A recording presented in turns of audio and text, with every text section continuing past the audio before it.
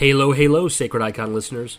We used to do ads for other people, but I decided, why don't we do one for ourselves? Whether you're here listening to us for the first time or you've heard every episode, I'd like to briefly tell you what we're about and how you can support us. We have been doing this podcast since 2019, and with that has come lots of changes. We started as a primarily Halo-only show, but have evolved, Combat evolved, over the years to talk about a wide variety of things in the realm of nerd culture. As you can imagine, we've made numerous changes to our platforms, usernames, and emails over the years, so now is the time for me to set things right and give the Covenant back their bomb. You can join our Discord by clicking the link included on our podcast feed. You can also send us an email or a voice message at sacrediconpodcast@gmail.com. We have a YouTube channel at youtube.com/sacredicon, and we no longer use Twitter or X or whatever else the kids are calling it these days. So if you see someone who looks like us there, just know it's not us. Lastly, you can support us on patreon.com/sacredicon and receive a bevy of bonus content. We're so glad you chose us to be the voice in your ear on this particular day and hope you enjoy the episode ahead.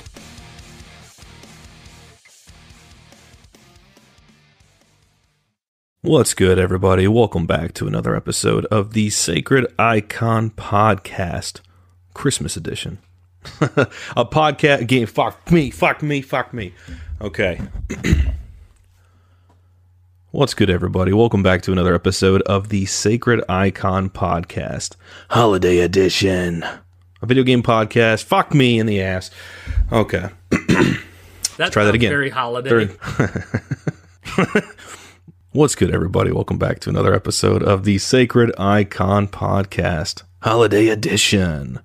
A video game podcast for video game. Fuck me. I keep slipping on that part. What did you name the? Did you change the subtitle at all? Right now, there is no subtitle. Okay. Doesn't matter. What's good, everybody? Welcome back to another episode of the Sacred Icon Podcast, a video game podcast for video game enthusiasts. We're here with a little holiday edition as we near the march to Christmas, getting a little bit closer. And Brian and I are going to do a little year in review, looking back at a slew of games that came out.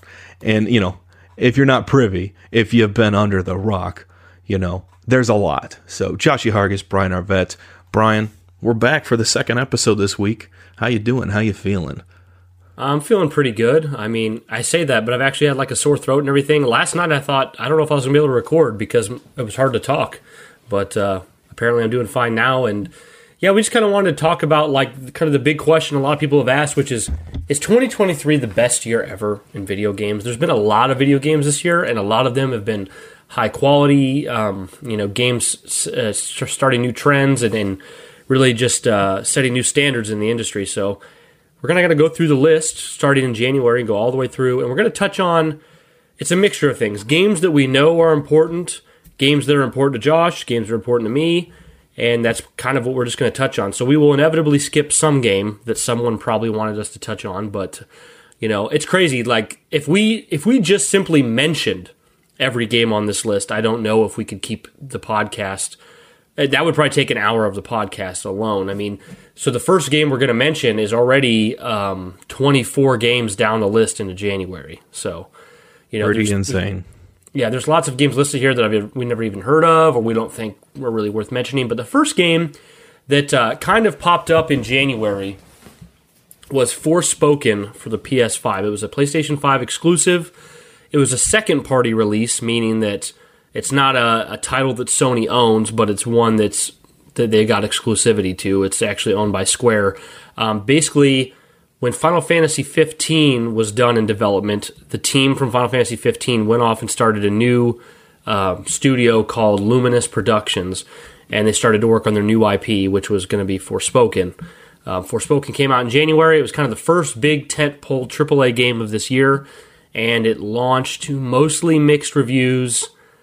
Got a lot of crap. A lot of people didn't really like it. It is a third-person, action adventure type game. Maybe you could say RPG probably, which is typical for the PlayStation ecosystem. I thought it looked more good than bad, but I mean, it seems to have really high production values and all those things. But yeah, it didn't seem to be it for people. It's a game I'd actually like to try. I'm just waiting for it to go on a very cheap sale. But it ultimately did fail to meet expectations, and it's it led to that studio being folded right back into Square Enix. Really? I didn't know that.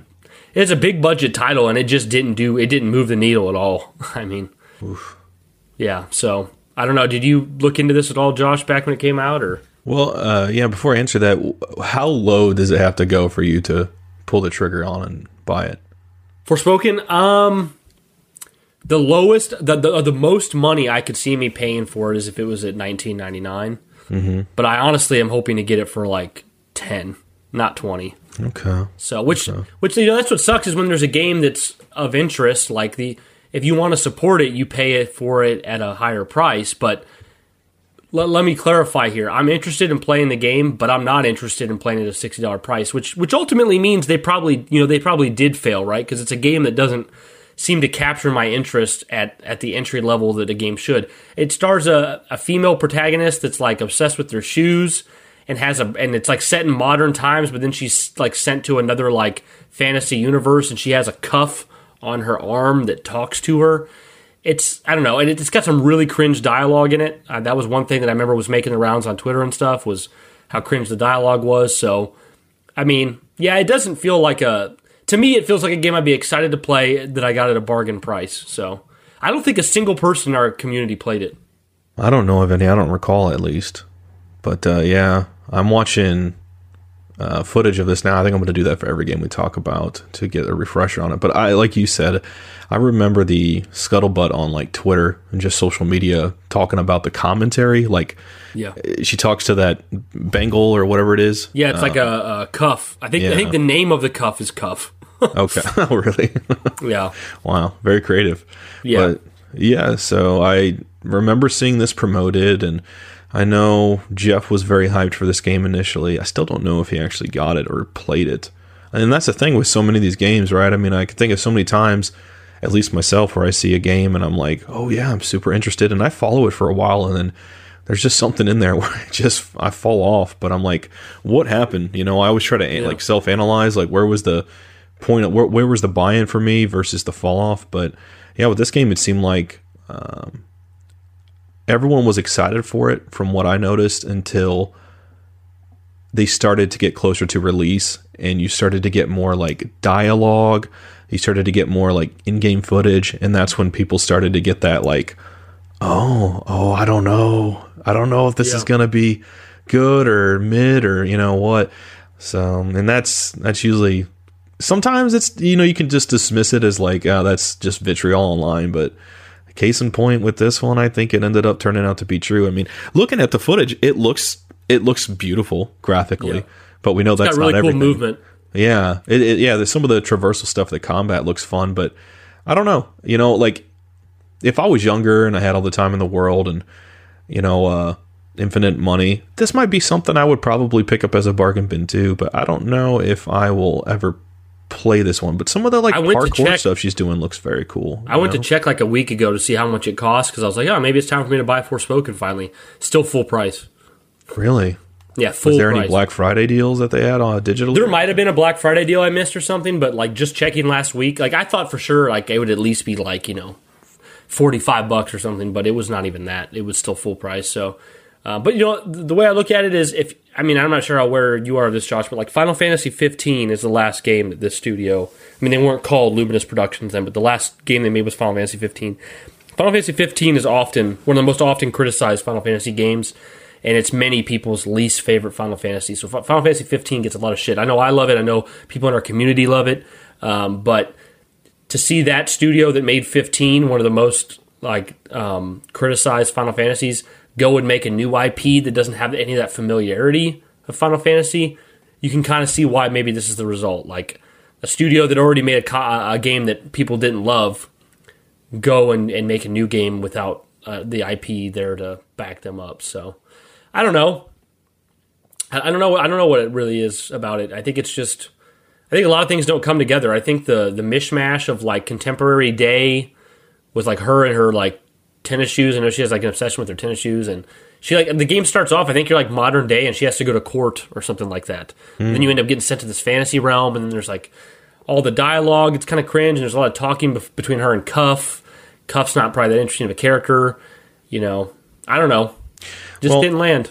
I mean, looking at it now, there's definitely some things that look cool to me. I mean, the gameplay looks cool. The way she like parkours around at times, and she kind of like almost looks like she shoots with her wrists. Like she literally just points her wrists out, kind of like shoots from that cuff or bangle or whatnot. But some of that looks really cool. But then some of the worlds she's traversing in look a bit uninspired, and that does make me think about just how much substance we had, or content we had overall between video games and movies this year. And it just, like, initially going into 2023, I was so excited for that big shotgun blast because it seemed like on paper that was going to be the case. And then it did turn out to be that way.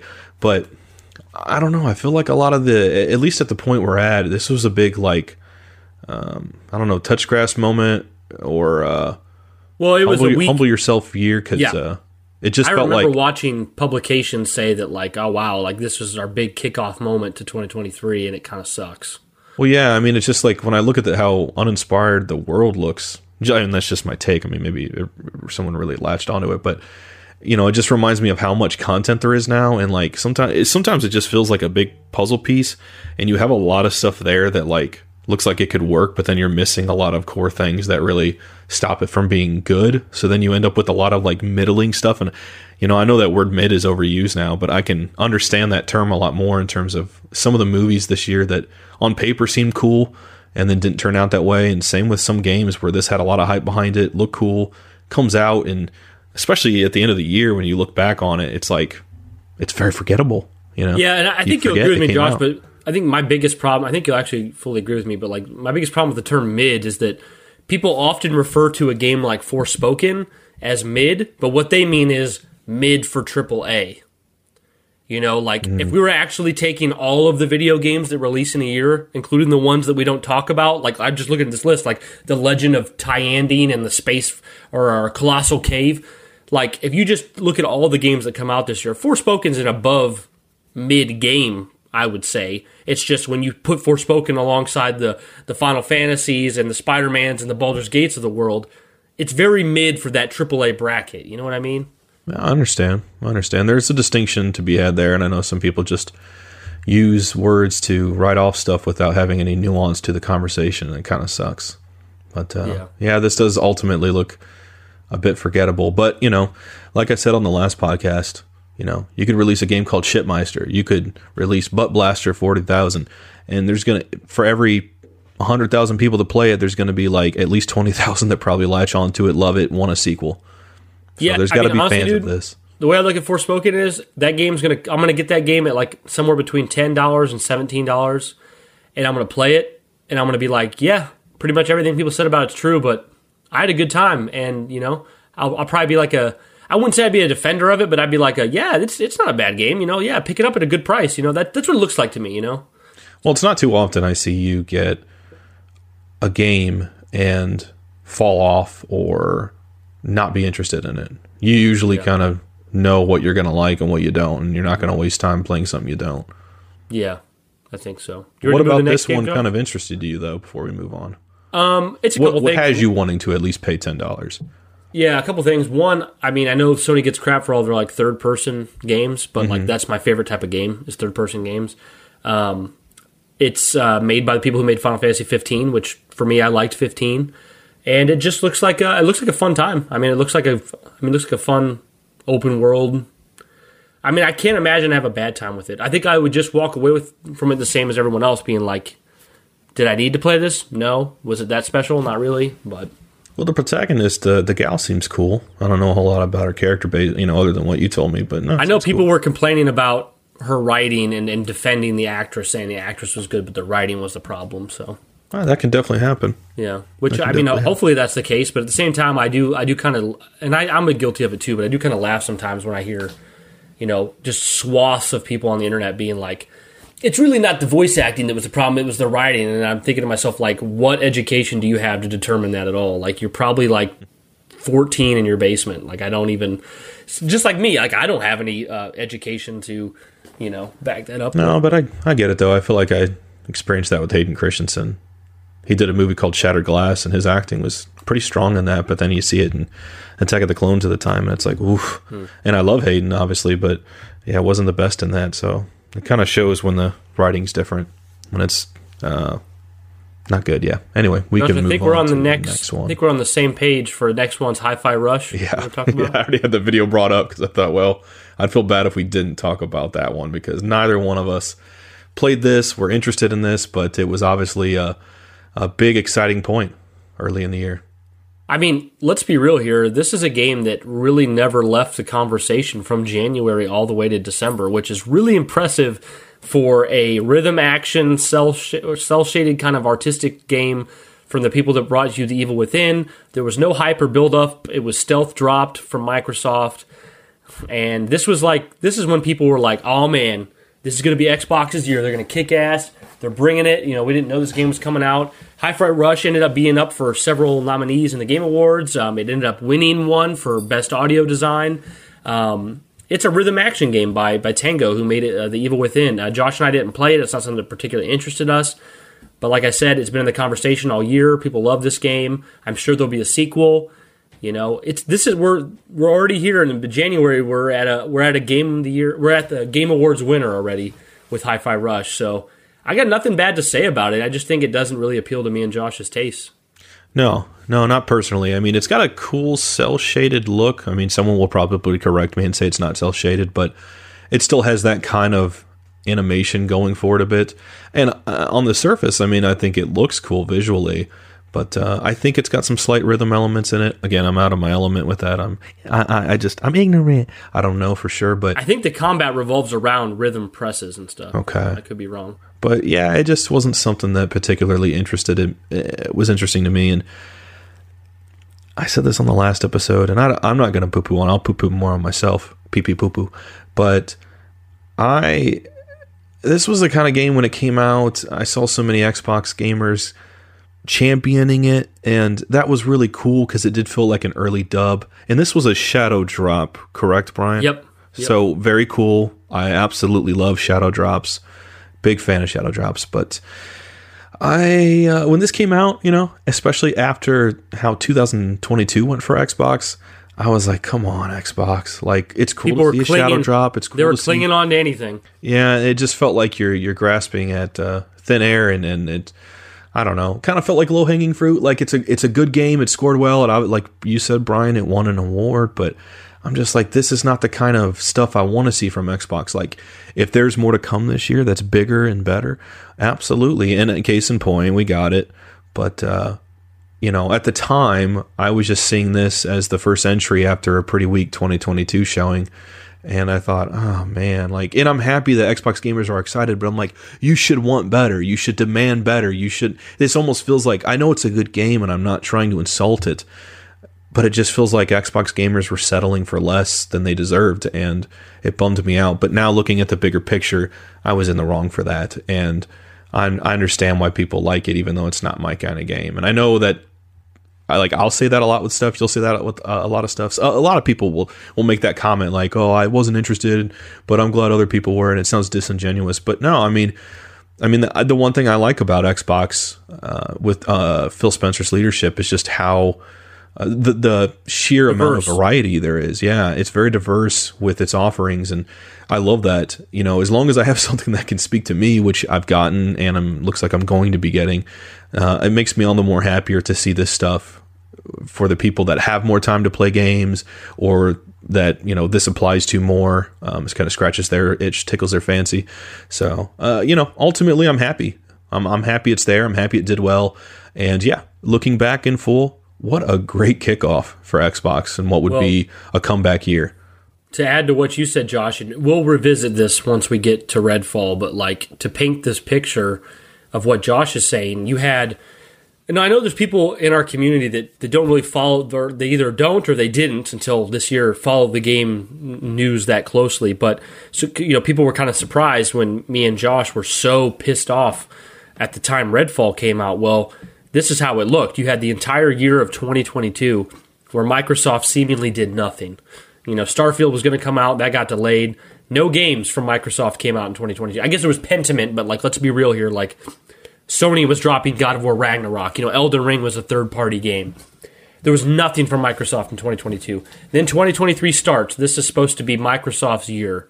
And we get Hi-Fi Rush, which is cool, but it's like a stealth drop almost indie feeling type game, even though it's not an indie game. So me and Josh are like, okay, all right, fine.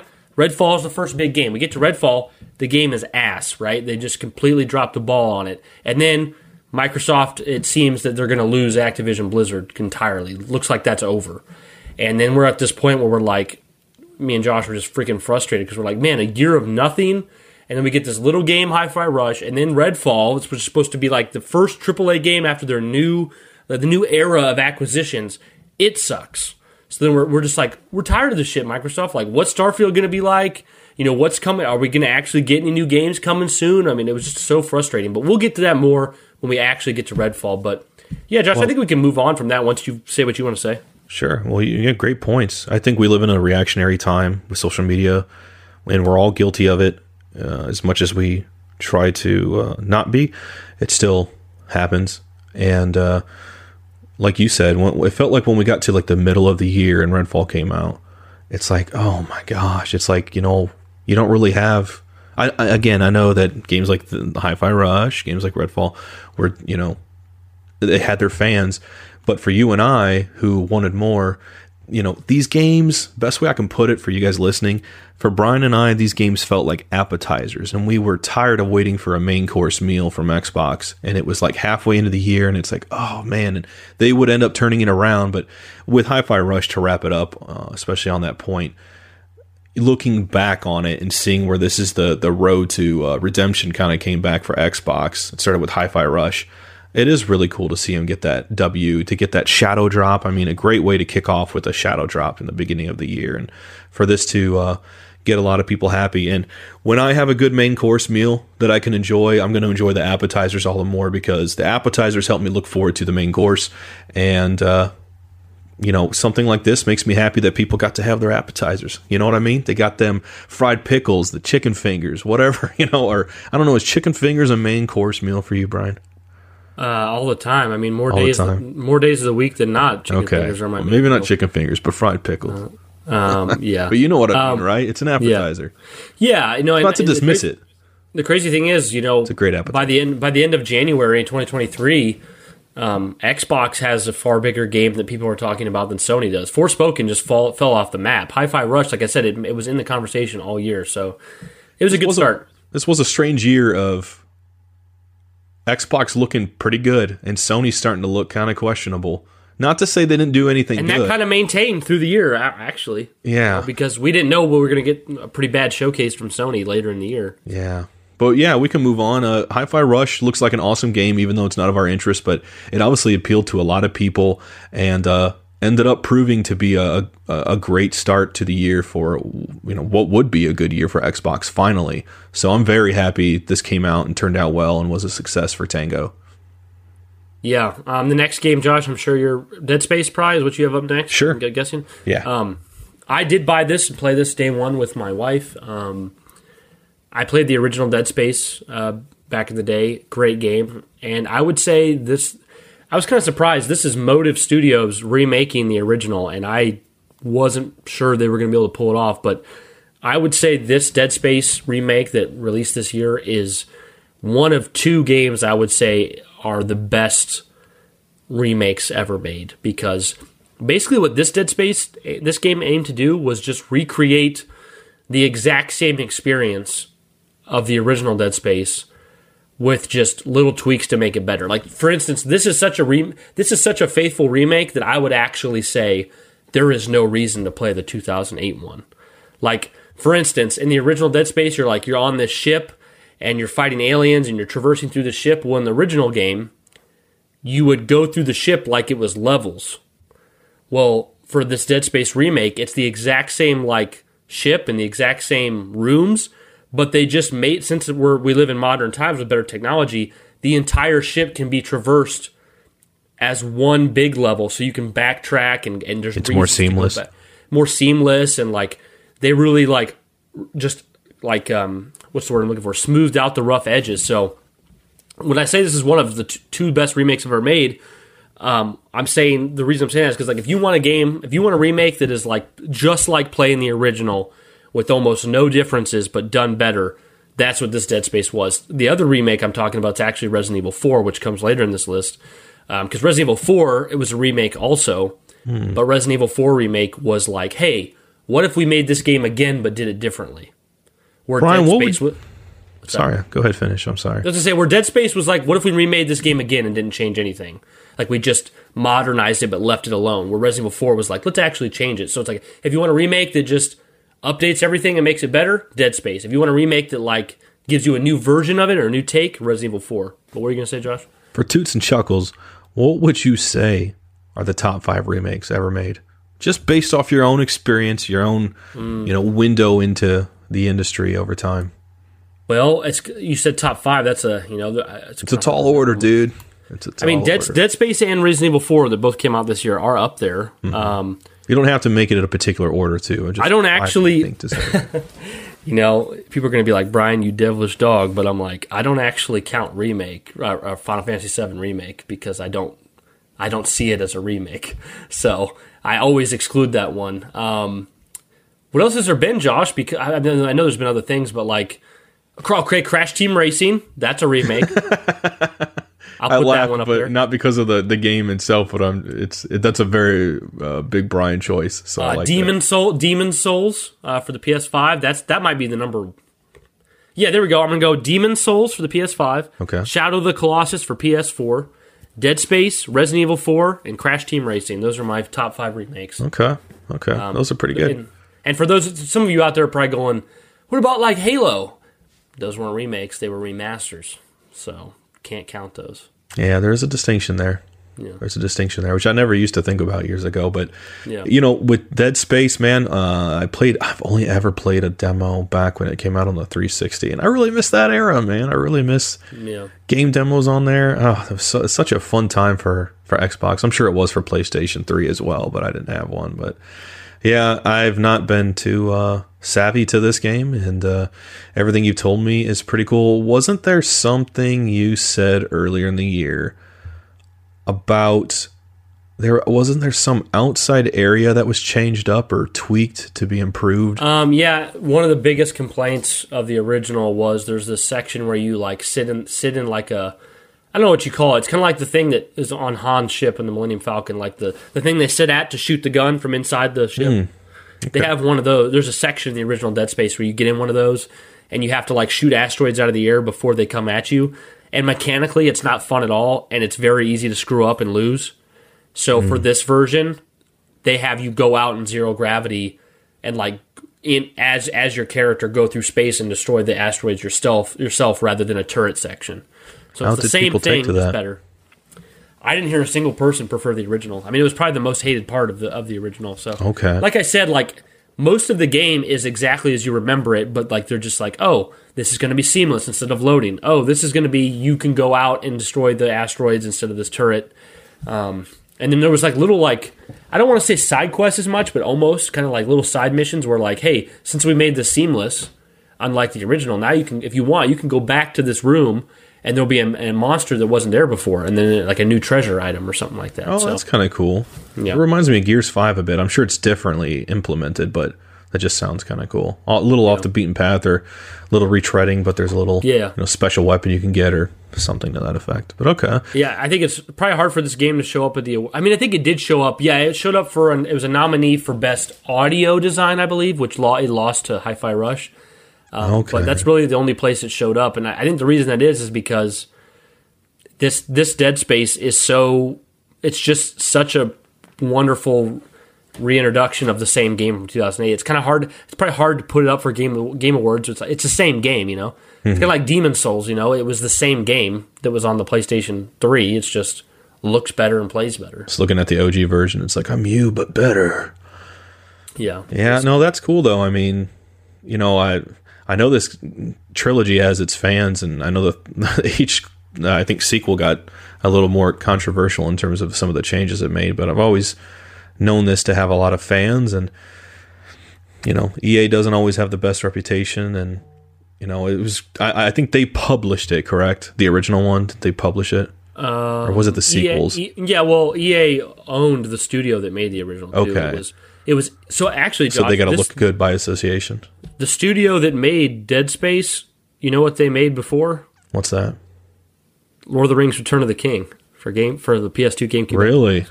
It was EA Redwood Shores. They made Return of the King, then they went and made Dead Space. Yeah. And then after Dead Space, they renamed themselves Visceral Games, and they did Dead Space 2 and 3, and then EA shut them down. Sounds like EA, but yeah. Yep. Yeah, man, this game looks awesome. I mean, I'm looking at the review. The lighting looks fantastic. I can see why this was up for best audio, you said.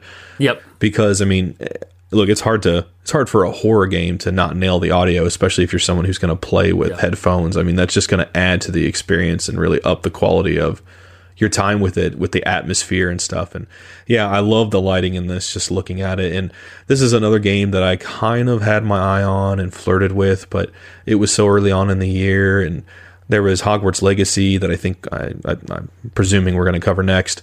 That There's actually one before it. Okay, that's fine. But yeah, for me, that was soon on the horizon. So I wasn't going to play something I wasn't going to be able to finish, because I know myself and how long it takes me to beat these games. As Brian likes to tease me about it, but he's accurate. He's right. And but this looks cool. I'm glad it really did well. You like to see a remake improve upon the original. That's really ultimately what you want. You want it to remind you of the good times you had and not change too much, but maybe just enough that needed it where it needed it. And it sounds like this game achieved that. Yeah, it's not like me to say you don't need the original anymore, because I'm very much like a original matters kind of guy. But I don't see a single reason to. The only reason I would tell anyone to play the original Dead Space is if they were such a fan of Dead Space that they wanted to, like, for like educational value, they wanted to go see what the original was like a first draft. But everything about this one's better. The next game, Josh, that I was going to mention, we can just go over quickly, is actually Metroid Prime Remastered. They released for the Switch. Oh, that's a big one for you. I mean, still, it's actually not a big one for me, Josh, because I don't enjoy playing these games. I bought it, though. I'll go fuck myself. That's fine.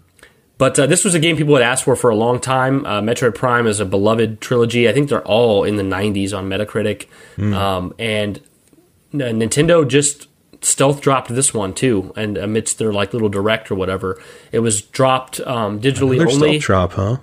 Yep, it was dropped digital only, with the physical copies coming a month or so later. Maybe it was 2 months later, I can't remember. And interesting, we mentioned the whole remaster remake thing. This game was actually brought up all year as people questioning whether it should have been called a remake or not. I did play the original and this new one, but I don't feel like I am aware enough to comment fully. But the level in which this remaster was done, with the controls were changed up, the aiming, the graphics, it had such a heavy overhaul that many thought that this should have been called a remake. I mean, at the end of the day, we're going to go with remaster because that's what they called it, and I think that's essentially what it is, but it was a very good remake. Basically, everyone was so happy with this. This was like a 10 out of 10 release of Metroid Prime. So, what's up? Is the Metroid Prime Samus? Samus, yeah. Samus? Yeah. What's up with the big giant testicles she's got on her shoulders? I don't know. I think they're massive, man. She don't have them when she comes out of the suit, so it's top heavy. Yeah. How's that not weighing her down? I thought you were going to say that was Seamus Blackley inside there, because you said Seamus. I like that. Yeah. I like Seamus. It's same game, but okay. It was definitely a big release. I had a brief moment where I flirted with this one too. I'll probably say that a lot this episode, but yeah, I was just because I was starting to get into my Switch again, and you guys were talking about this in the Discord. And I was like, well, I never played one before, and it would be nice to kind of broaden my horizon with Nintendo a bit. So, but again, Hogwarts Legacy on the horizon, and just other games that was something I was much more interested in. And I thought, well, maybe I'll play this. And what a lot of those games maybes turn into, never. Unfortunately, I don't know if I'll ever play this one, but that's not a diss on it. Yeah. It's just knowing me. What were we going to say? I don't know if you'd be able to get into it, Josh. I can't get into it. It's the most un-FPS of all time to me. You know how when you play, let's say if I say, Josh, what's your favorite first-person shooter? Maybe you'd say Halo or something. Mm-hmm. You're not going to say Fallout 3, right? Because Fallout doesn't feel like a first-person shooter, even though it is technically from a first-person shooting perspective. Yeah. That's how Metroid Prime is. You don't play it like you play Doom or Halo. You play it it's like an adventure kind of puzzle game. So okay. I couldn't get into it. But Josh, take us into Hogwarts Legacy, man. This would be the biggest game once it came out.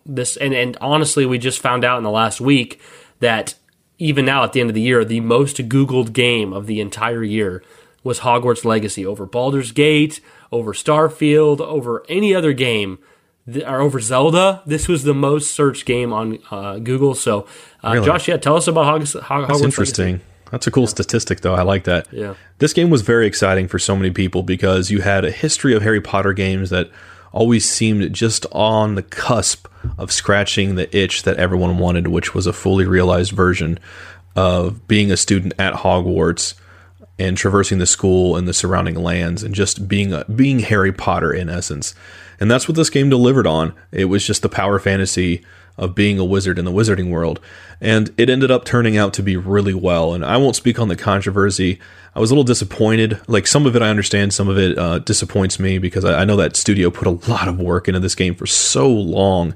And speaking to that, this game leaked years ago before it came out, and there was gameplay footage you could see, but no one fully understood at the time. You and I talked about it with Act Man. We did, didn't we? Wow, yep. Man. That's a Hope podcast. He's doing well, dude. Still, I'll check out his content every so often. I'd say he's doing well because when we talked to him, he had 1 million subscribers, and now he has 1.8 million. Nice, man. He's about to hit that too. Yep. But yeah, this game, when it leaked, no one really had a full idea of what it was, but there was just a timid, a hopeful excitement about what this could be. Could it be what we want? But you don't want to get your hopes up. I think there was the Goblet of Fire adaptation game that let you go around the school bit and explore and stuff, but it wasn't quite the same because you're bound by the limitations of the plot beats in the movies, and you can go a little bit around that, right? Which is what a lot of movie license games would do sometimes. They kind of go around the edges, like the Spider-Man games. They'd sprinkle in some characters from the comics and kind of interweave them into the story of the movies, but you always kind of had to stay by that linearity, if you will. So then I think as you got to the end of the Harry Potter movie games, they just got really, really bad. I think they were all starting to be made by different studios. The only one I think I ever played was the original on the PS1 that had that Hagrid face, which is iconic.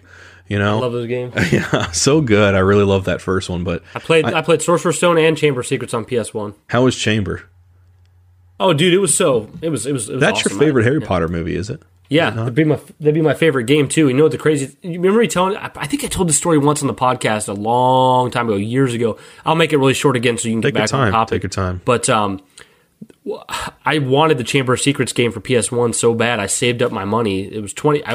I went online to the Video Games Etc. website and it said it was $25 for the Chamber of Secrets. You remember the story, Josh? Yeah, I do. But tell it again. I want to hear it. It said it was $25 for the Chamber of Secrets game for PS1. Well, I went in had my parents take me to the store after I saved up money, and we go to get the game off the shelf, and it says $35, and I only had $25, and I was upset because I couldn't buy it, and my parents, they said, hey, you the money you have is what you have, so because they were already going to pay the tax. Like growing up, I didn't believe tax was a real thing. I was just like, oh, my parents pay that, I don't pay tax.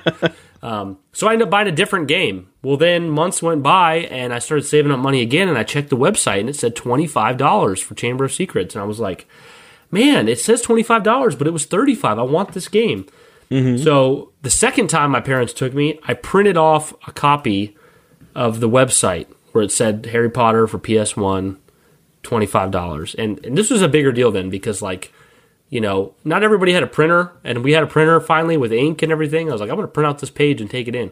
We went into Video Games Etc., and sure enough, it was $35 on the shelf again. So I went up to the desk and I said, as a kid, I slapped my paper down. I'm like, this says 25 on your website. Why is it 35 here? And he's like, that is weird. Let me check. And he opens up the glass, and there's 10 copies of Chamber of Secrets. And the copy that's in front says 35, and the 9 copies behind it say 25. It was mislabeled. So no one had bought the first copy because it had the wrong price tag on it. So because of me printing off the article, I was able to get the game for the price I wanted. I was so excited. I played that game like crazy. Yeah, so Chamber of Secrets, that was the closest we got to an awesome Harry Potter experience to Hogwarts Legacy. So. That's interesting because I think the only game I played, like I said, was the Philosopher's Stone, and I think that's my favorite movie. I've said before it's Prisoner of Azkaban, but that first experience just hit like nothing other got you a whole, it was the barrier. Dude, the Home Alone director knows how to do it. Dude, I love Chris Columbus. The first two. I've started to see so much more stuff he's done, and I'm like, man, I see why I've always liked this guy's movies without realizing it's him. But you're right. Yeah, Hogwarts Legacy turned out to be a really great experience for me. I had the downside of getting my back injury just days after the game released, so it really put me out of commission for a long time. But middle of the year, I picked this back up and started playing it.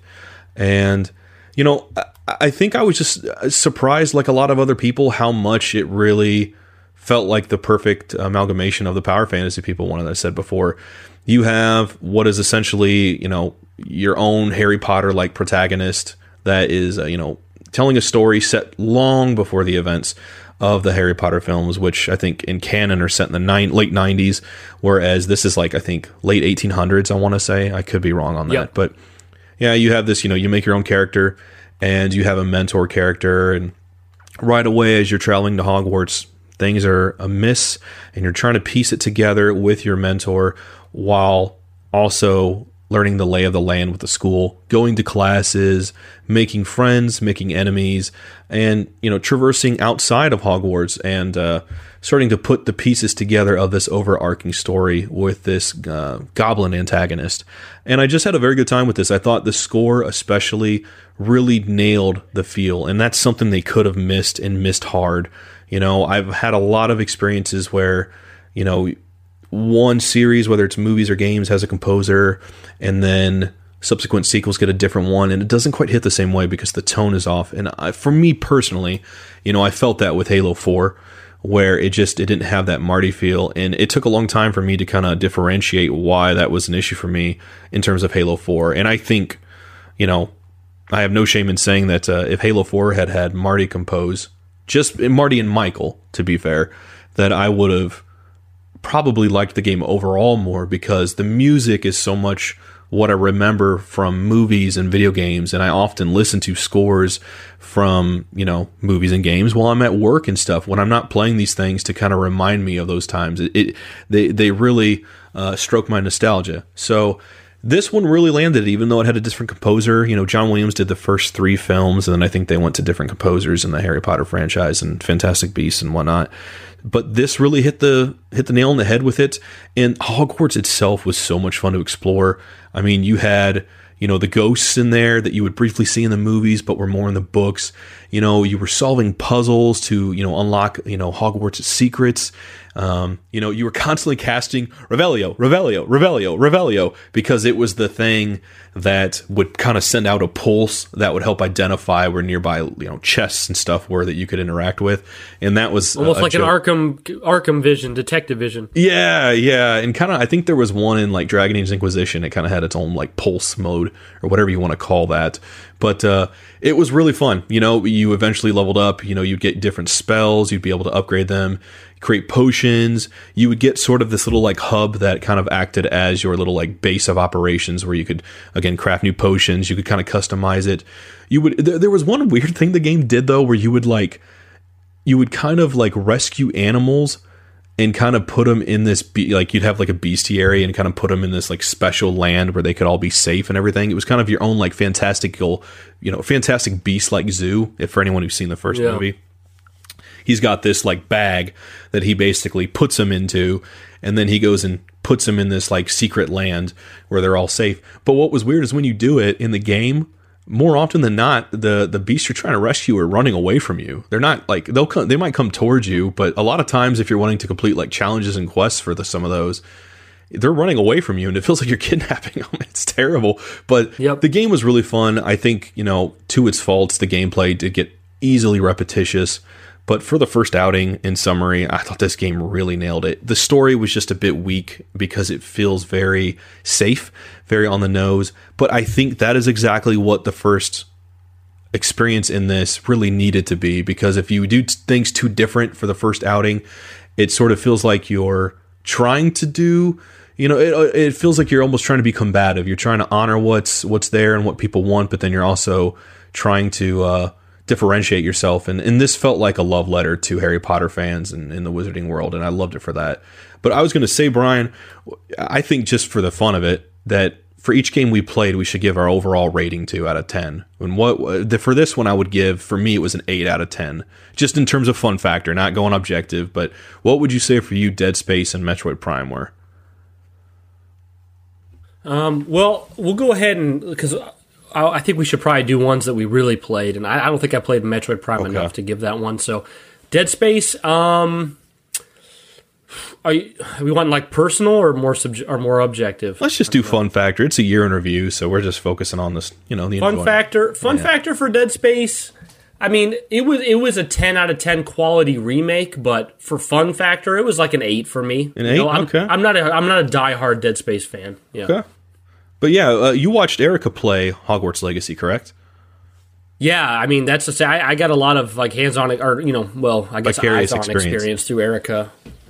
Yeah, she loved this game, and that's the thing I'm noticing about people who like Hogwarts Legacy is a lot of people who enjoyed this game really, really enjoyed this game. Like this game was a special offering for them, and that was the case with my wife. She put over 80 hours into it, 100%ed it, except she doesn't have the trophy because one quest won't finish because of a bug, which bugs her.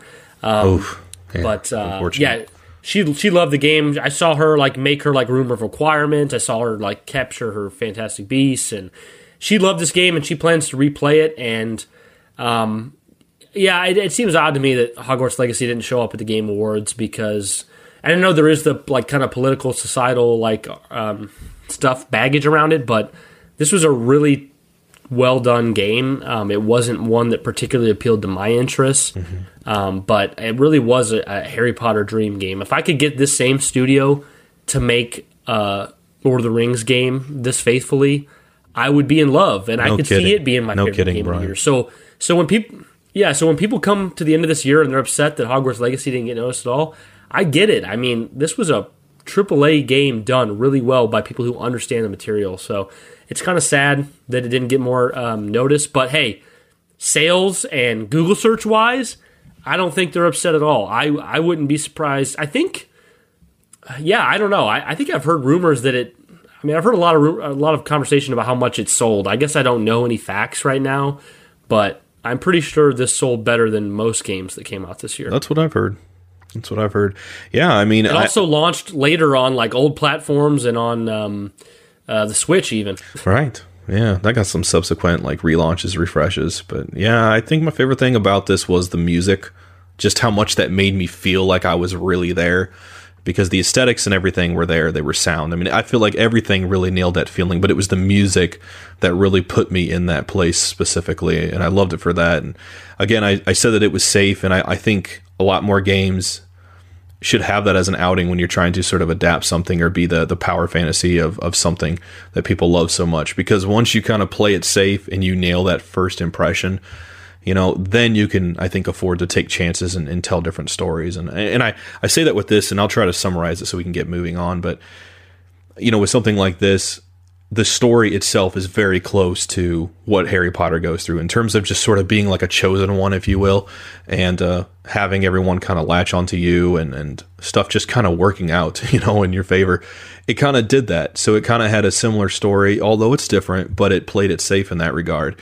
But I'm glad it did, because that's exactly what people wanted. People wanted to feel like Harry Potter, but this let you be your own Harry Potter. And that's very cool.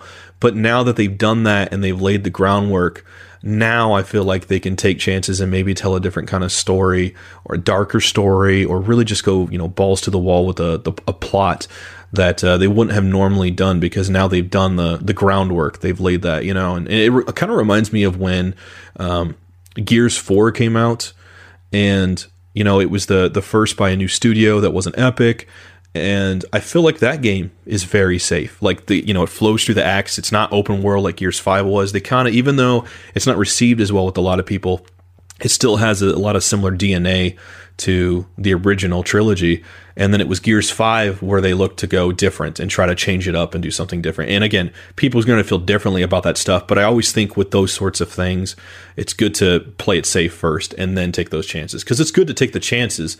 But if you do that at first, it's just a bit too jarring. So I really loved the approach that they took to this game. And yeah, 8 out of 10 for me. It's one of my favorites. Not that I played a lot this year, but oh man, do I love it. Yeah, well said, Josh. I think this was a big win for people, even if it didn't get its spotlight at the end of the year. But I think the fact that it is the most Googled game this year, and that once again, just like Hi-Fi Rush, people are still talking about Hogwarts Legacy when that game, it feels like that game came out a year ago. I mean, it came out like 10 months ago, so it's not that far off. Very cool. But yeah, Josh, do you want to move through a couple of these? I'll mention a little quicker. I still got over an hour left of recording time, but we're only in February, so I'm like, oh man, All right. Man, go for it, man. Do it. We'll move on to the next one, which I thought we could just shout out. I thought we could just shout out Like a Dragon Ishin. Okay. Because I know there's a lot of fans of that and the Yakuza series. For those of you that don't know, Like a Dragon and Yakuza, they're the same series. Yakuza's kind of what got popular in the North America as a title, but really Like a Dragon is the main title. But heard a lot of people talk about Like a Dragon Ishin this year, and I know that series is getting more popular. I haven't played it. I don't know if I ever will play that series, but yeah, I just thought it'd be worth mentioning. That was another good release this year. You got anything to say, Josh? Yeah, I think Hawes was pretty interested in this game, and I can't remember his thoughts on it, or whether or not he played it, but I know he was pretty excited. He really enjoys these games, and I think the first episode High Potion ever did was on Yakuza 0. Which is a great game. So it's in that series. But yeah, I feel like it's just a matter of time before I really get into the series. Will I play every game or this one in particular? I don't know, but I played like maybe 2 hours of Yakuza 0. I'm always mispronouncing that. But I really liked it. But it's a big game, and kind of like we talked behind the scenes when I said, Brian, are you going to play Baldur's Gate 3 soon now that it's on Xbox? You said, well, I kind of got RPG fatigue, so I kind of want to take a break you're pushing through the Final Fantasies on your way to Rebirth. You're on the road to Rebirth, basically. But this was a game I kind of had to put aside, Yakuza 0, and the series, knowing how much filler there is, although I would say it's very good filler. It's very fun filler. I kind of want to wait until I really have that energy in the tank, But yeah, looks awesome. Yeah. Another one we'll touch on real quick, Josh. Horizon Call of the Mountain. This was the Horizon, Zero Dawn series for the PlayStation. Horizon Call of the Mountain was a VR exclusive PS5 game. Came out this year, and I only heard rough things about it. I didn't hear anyone really very impressed with it, despite it using a popular series. So it was another exclusive for PlayStation, just not one. What's that? What was the downsides to it? Why didn't people like it? To be honest, Josh, I never looked into it that much. I just people talk about it. It wasn't anything good. Yeah. Hey, that's a good answer. I can't know everything about every game, Josh. I don't know, Brian. I wouldn't put it past you, man. I would bet on you every time. So, but yeah, I'm looking at gameplay. Not for me. Did you look it up? Did it get good scores? I don't know. No, I can't tell. Let me see if I can go to this. What's the verdict? Did they show a score? Okay, they gave it a 7. It looks like on IGN.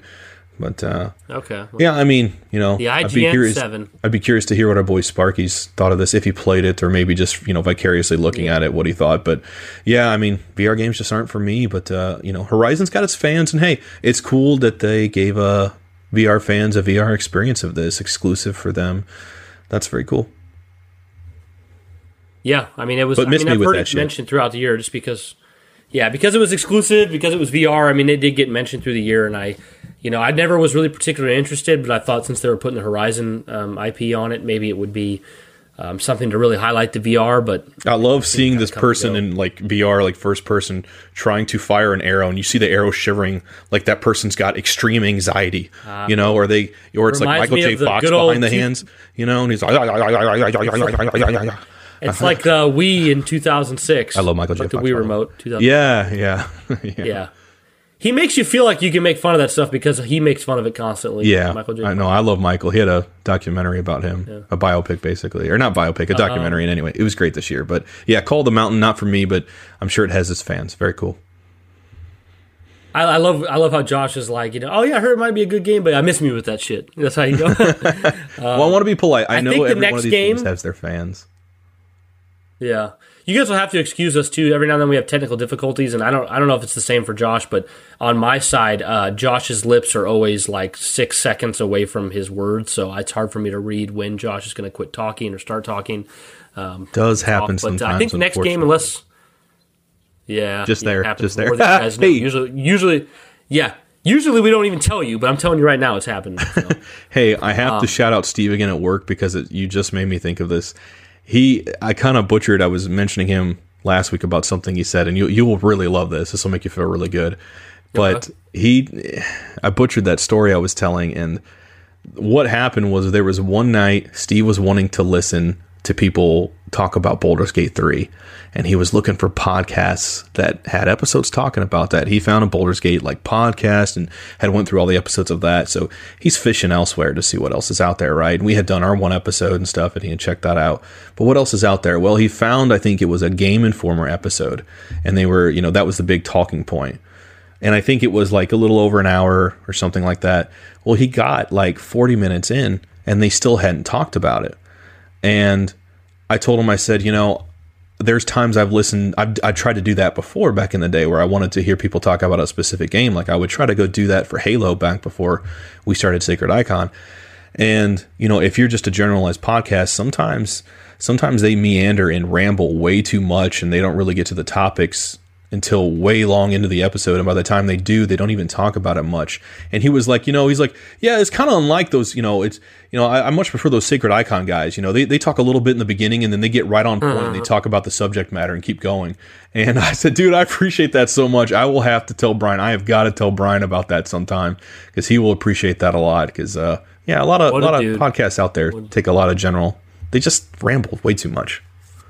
No, I noticed that like long before I ever thought about doing a podcast with Josh. Like I'd listen to I'd go find a podcast and it's like, oh, they're going to talk about Halo 4, sweet. And then I realized that I have to listen to 40 minutes of conversation before the Halo 4 talk is done. And then they start at the 40-minute mark and then they're done at the 60-minute mark. And I'm like, wait a minute, I just listened to an hour and I only got 20 minutes of them talking about the game I wanted. Yeah. So I feel that entirely. Josh, Steve's unless you see something else, the next big game is Resident Evil 4 Remake. In March. Is that where you're at too? Let's see. What day did it come out? 24th of March. Ooh, man, I'm scrolling through. I mean, there's a couple ones I could have mentioned offhand, but no, I don't need to. WWE 2K23, I'll say. I bought it, played about 2 hours, and then I moved on with my life. So, not a diss on that game. That $60? Just me as a gamer. Yep. I spent $100. I spent $100 on that Ultimate Edition. Woo! Yeah, big waste. But again, not to the detriment of the game's quality. I do love wrestling. I get such a nostalgic kick every so often. I love that there's this podcast called Something to Wrestle With I've listened to for years, and they just break down certain aspects of wrestling from back in its heyday, specifically in the WWE, because one of the guys is a guy that worked there behind the scenes, and their episodes approach were the inspiration for how I've done the retrospectives in the past, namely the Halo 4 retrospective and stuff. But yeah, I get nostalgic kicks for wrestling every so often, and I bought that game because I was high on that kick, but just as that game came out, I was kind of on the out with that, moving into other stuff I was interested in. Also still going really heavy through my back injury stuff. But yeah, I think the game turned out pretty well. But yeah, let's talk more about something that one of us actually played, and that's Resident Evil 4. You were very excited for this one. Resident Evil, yeah. Yeah, Resident Evil 4, I mean, most people should know by now. It's often cited as one of the greatest games of all time. I was a fan of the original. This would be the first game this year that actually really got me hyped, really got me excited. I was honestly just amazed by this remake because, like I said earlier in the episode, this wasn't just a remake where they tried to just do the original beat for beat. Mm-hmm. They took liberties here and there, but all the liberties seemed to make the game, I mean, either better or just as good in a different way. And one thing I love about Resident Evil 4 Remake, and this actually applies to Final Fantasy VII Remake as well, is I love when a remake can come out and it gives me a reason to play this version, but doesn't take away from the original. Like, I will always play the Final Fantasy VII remakes, or Rebirth, whatever you want to call it, and the original Final Fantasy VII, because they both offer distinctive experiences that you want to play them both. Like, and that's how I feel. Both, baby. Yeah, and that's how Resident Evil 4 Remake is. It follows the same plot structure, same characters, same enemies for the most part, stuff like that, same weapons. I watched the review and he just capped an old woman in the back of her leg. You got to sometimes. John. But yeah, it's got different gameplay mechanics. It's got like stealth is incorporated, like your knife can break in this game. The upgrades are different. There's new enemy types added. There's what's kind of interesting is they made the plot, or they made the structure of the narrative smoother by cutting out a few things, which, whenever you cut something, it's going to upset people. But what's really cool is later in the year, they released a $10 DLC where you play as Ada Wong, and she does the things that they cut out of Leon's story. So you essentially have everything that was in the original now, just restructured, done differently. Things that were like, I know some people hate this word, and I get it. Some things that were problematic for this game in 2005 have now been corrected here. For instance, you can look up Ashley's her skirt and see her panties in the original. That's not here. They removed that. At the end of the original Resident Evil 4, Ashley said she wanted to basically have sex with you because you saved her. And this one, she's like, I think I can get you a job working for my dad, who's the president. Like, they got rid of that stuff. Luis commented on Ashley's bazookas, looking at her boobs in the original.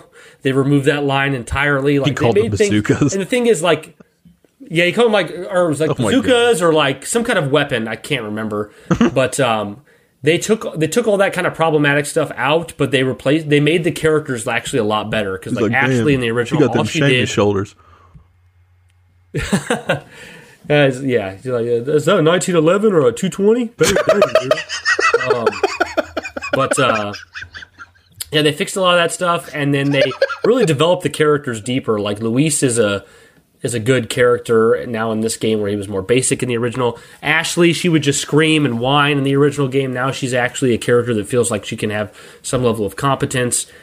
Just this game, I mean, in the Game Awards episode, we talked about how, me more so than Josh, how I didn't really feel like a remake should be in the conversation for a Game of the Year, and I still feel that way, but I can understand why Resident Evil 4 Remake, of all games, made it into the Game of the Year nominees, because Resident Evil 4 Remake, it's its own standalone game that's different than the original, and it's really freaking good. Like, it is a Game of the Year nominee in that sense. Like, it is a very good game, and honestly, it's surprising to say that if someone came along and said that it was better than the original, I don't think it's a crazy statement. It's different enough and good enough to earn that. Was there trepidation going into this game in regards to, I know, like Resident Evil 2 Remake was received really well, and then 3 was a bit of the opposite. And I know the reception to this one has been very good, but was there any cautious optimism with this one, or were people just excited? People were pretty cautious about it, because if you screw up Resident Evil 4 at all, game over. It's got to be perfect. And here's the thing: is me and a lot of people were like, why are they remaking Resident Evil 4? Because if you look at the original Resident Evil 4 with the HD upscales for modern consoles, it looks pretty good. It plays pretty good. It's obviously still an 18-year-old game, but in HD on modern consoles with modern controllers, it's a great experience. It doesn't feel too aged. So it was like, why are they doing a remake of this game? It doesn't need it. But once you play the remake, you're like, damn it, it's really good. And it's like, it's a little reluctance there, huh? I kind of hated it, because I was like, man, this game, Resident Evil 4 was such a classic and so good, I don't need this. And then I play this one, and I'm like, well, for the rest of my life, I got to play both of them now, because they're both really, I can't drive that home enough. There's a reason to play the original and this one. They play differently. And for instance, Josh, in the original Resident Evil 4, whenever you want to shoot someone, your character has to stop. You cannot move and shoot at the same time. But in the remake, you can move and shoot at the same time. Everything's a little more fast-paced in the remake, where the original is more arcadey feeling. Yeah, so there's a good reason to play both. This game's amazing. I'd probably give it a 9 out of 10. 9 out of 10. Let me just jot that down. I could borderline see... I could see someone saying a 10 for that. I really could, but okay, it was great. And me and Erica played it together. So did you guys switch off? How did you guys approach that? We did switch off, and then I played it. And as soon as we beat it, I played it again by myself. It's the only game I played twice this year. So did you look over at Erica with dead cold eyes and say, "Now the real playthrough begins"? Right? It's like, now I'm going to do it right, bitch. No, you would never do that. You would never do that. But, no. Yeah, this game does look very cool, man. I'm watching the gameplay right now, and this is one I've always wanted to try out just because of how much I've heard about it. You'd like it. Yeah, I feel like I would too. like This genuinely looks awesome. And there was a part I saw a sequence of some kind where he's like traveling up a castle of some kind. Does that sound right? Yeah. Yeah, it looked very cool, man. But is the that's original part of the reason that Go ahead. I'm sorry. Go ahead, Josh. Oh, that's one of the reasons that the original is so loved. It's hard because I can't see when Josh's lips move properly, but like the original had 3 distinct locations, which was part of the reason why it was such an amazing game. Is you start off, you're at a village, and then the second third of the game you're in a castle, and then the final third you're on an island, and they all have like a distinct kind of like setting and gameplay there. But anyways, what were you going to say, Josh? Well, is the original version like the most ported game of all time? I feel like I've seen that ported on every console, but yeah, I might be wrong. It's up there. It might be beaten by Doom, but it's up the there. Original Doom. It's on everything. Okay. The original Doom, yeah. Okay, but yeah, you said a 9 out of 10 for this one, people correct? have gotten the original Doom 9 out of 10. Yeah, people have gotten the original Doom to run on a pregnancy test. What? Yeah, it's there. Go look it up. It's real. Yeah. Oh my god. I mean, the graphics don't look quite the same, but it's the same game. Yeah. Usually hear that joke reserved for Skyrim, but Resident Evil 4 has entered the chat. Yeah. That's the thing is like, yeah, there's quite a few games that have been on more platforms than Skyrim, but yeah, Skyrim's working on it. Give it a few more decades. So, let's see here, Josh. I don't think we need to talk about it because neither of us have any experience. I know Dredge was a big indie game everyone talked about this year. It came out right after Resident Evil 4. That's there. There's 2 I wanted to quickly touch on. I can skim through them within a minute. Okay, go ahead. Last of Us Part 1 came out on the 28th, just a little bit See, after. I didn't touch on that, Josh, because that's actually a 2022 release. Oh, but That's it came just out the on Windows Windows. Okay. Hey, good for thank you for the correction. MLB The Show 23. Well, I was going to say Last of Us Part 1 missed me with that. It's because I'm not going to play that anytime soon. I like that it's there and it exists, but just not going to play that. I did love it. I beat beat that last year. Yeah, I'm glad to hear. I know it reviewed well from what I understand, and I mean I love the Last of Us games, but yeah, just not going to play that anytime soon. MLB The Show 23. I didn't play it. I'm a pretty big fan of that series, but with a lot of sports games, I kind of pick my I don't know. Just sometimes I want to play. I don't know what the fuck I'm trying to say. Sometimes I want to play certain versions of, the yearly releases. Other times I'll skip some for a while. And I think the one I've been stuck on is MLB The Show 20. But they have this mode in there called Road to the Show. And it's just so much fun. It's, you just get to focus on you and focus on your players' plays. Like basically if the ball's going to come to you, then you get a chance to play, but you can skip past all the rest of the fluff and, it kind of helps sim through the games, get you through. Because baseball can be a very slow sport, but I happen to still fancy it a lot. But I didn't play that one. But anyway, we can move on to more important stuff. I just wanted to briefly touch on that. Yeah, Terra Nil was another one we talked about, was up for awards. It came out at the same time. So Terra Nil, Dredge, scrolling along here. That's it for March, I believe. I thought it was funny. There's a game that came out from Sega called The Murder of Sonic the Hedgehog. I don't know what that's about. I never heard of that one, but you want to run that by me one more time, Brian? What was that? On March 31st, The Murder of Sonic the Hedgehog by Sega. What? Yeah. Why do they make it? The box art looks so cool. Yeah. The player converses with various Sonic the Hedgehog characters to investigate Sonic's apparent murder on Amy Rose's birthday. What? What is this? They'll do anything with Sonic, I swear. What? A murder mystery. That's Sonic interesting. Wow. Sonic has no limits. No, hey, that's cool. Genre bending it. You got to change it up when you've been in the chamber that long. Yeah. Brian, you're like, on, April had I got to keep it moving. In April we had the indie game God of Rock, which was another nominee. I don't remember that game. Minecraft Legends, a lot of times that doesn't get mentioned in Xbox's releases for the year because it's Minecraft, but this was another well-received game in the Minecraft universe by Microsoft. That came out in April. Neither Josh nor I played that. The Final Fantasy Pixel Remaster came out in April, which I plan to get eventually. I mean, the physical copies pretty much got sold out immediately, so you have to buy it digitally, which is fine. I usually buy games digitally, but I haven't got around to it yet because when I decide to plop $60 down on that, like now I have 6, RPGs that are 50 plus hours, and it's not like I'm ready to invest that time yet. So I'll buy it eventually. But those sold very well, and people like those a lot. Was David excited for that one? I felt like it was that one that David was very interested in. Yeah, he picked it up. He picked it up day one, I believe. I don't know if Wesley picked it up day one. I think Wesley did pick it up day one, but I don't think he actually finished any of them before other games came out for him. Did David take to it? Did he like it? I can't recall. recall.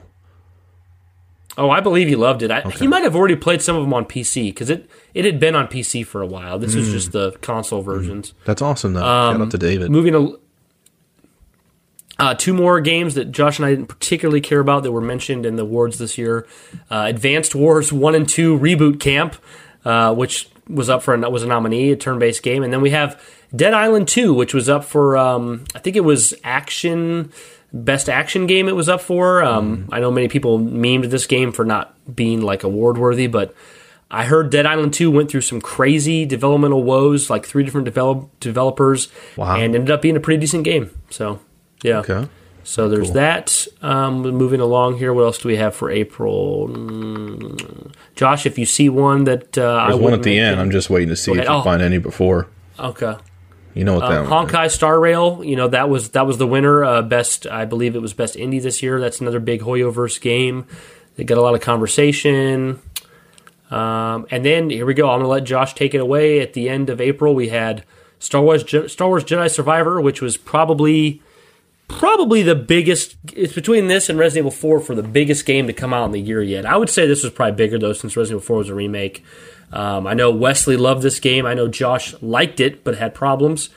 Josh, take it away. What did you think of Jedi Survivor? I felt like I was the only negative Nancy on this one, but I don't want to poo-poo on it or anything too much. I mean, it's a great game. I think it's a great follow-up to the original. I think I happen to be a bigger fan of Fallen Order's approach. But I think this is a great game. You know, it's a sequel. You know, you're still playing as Cal Kestis.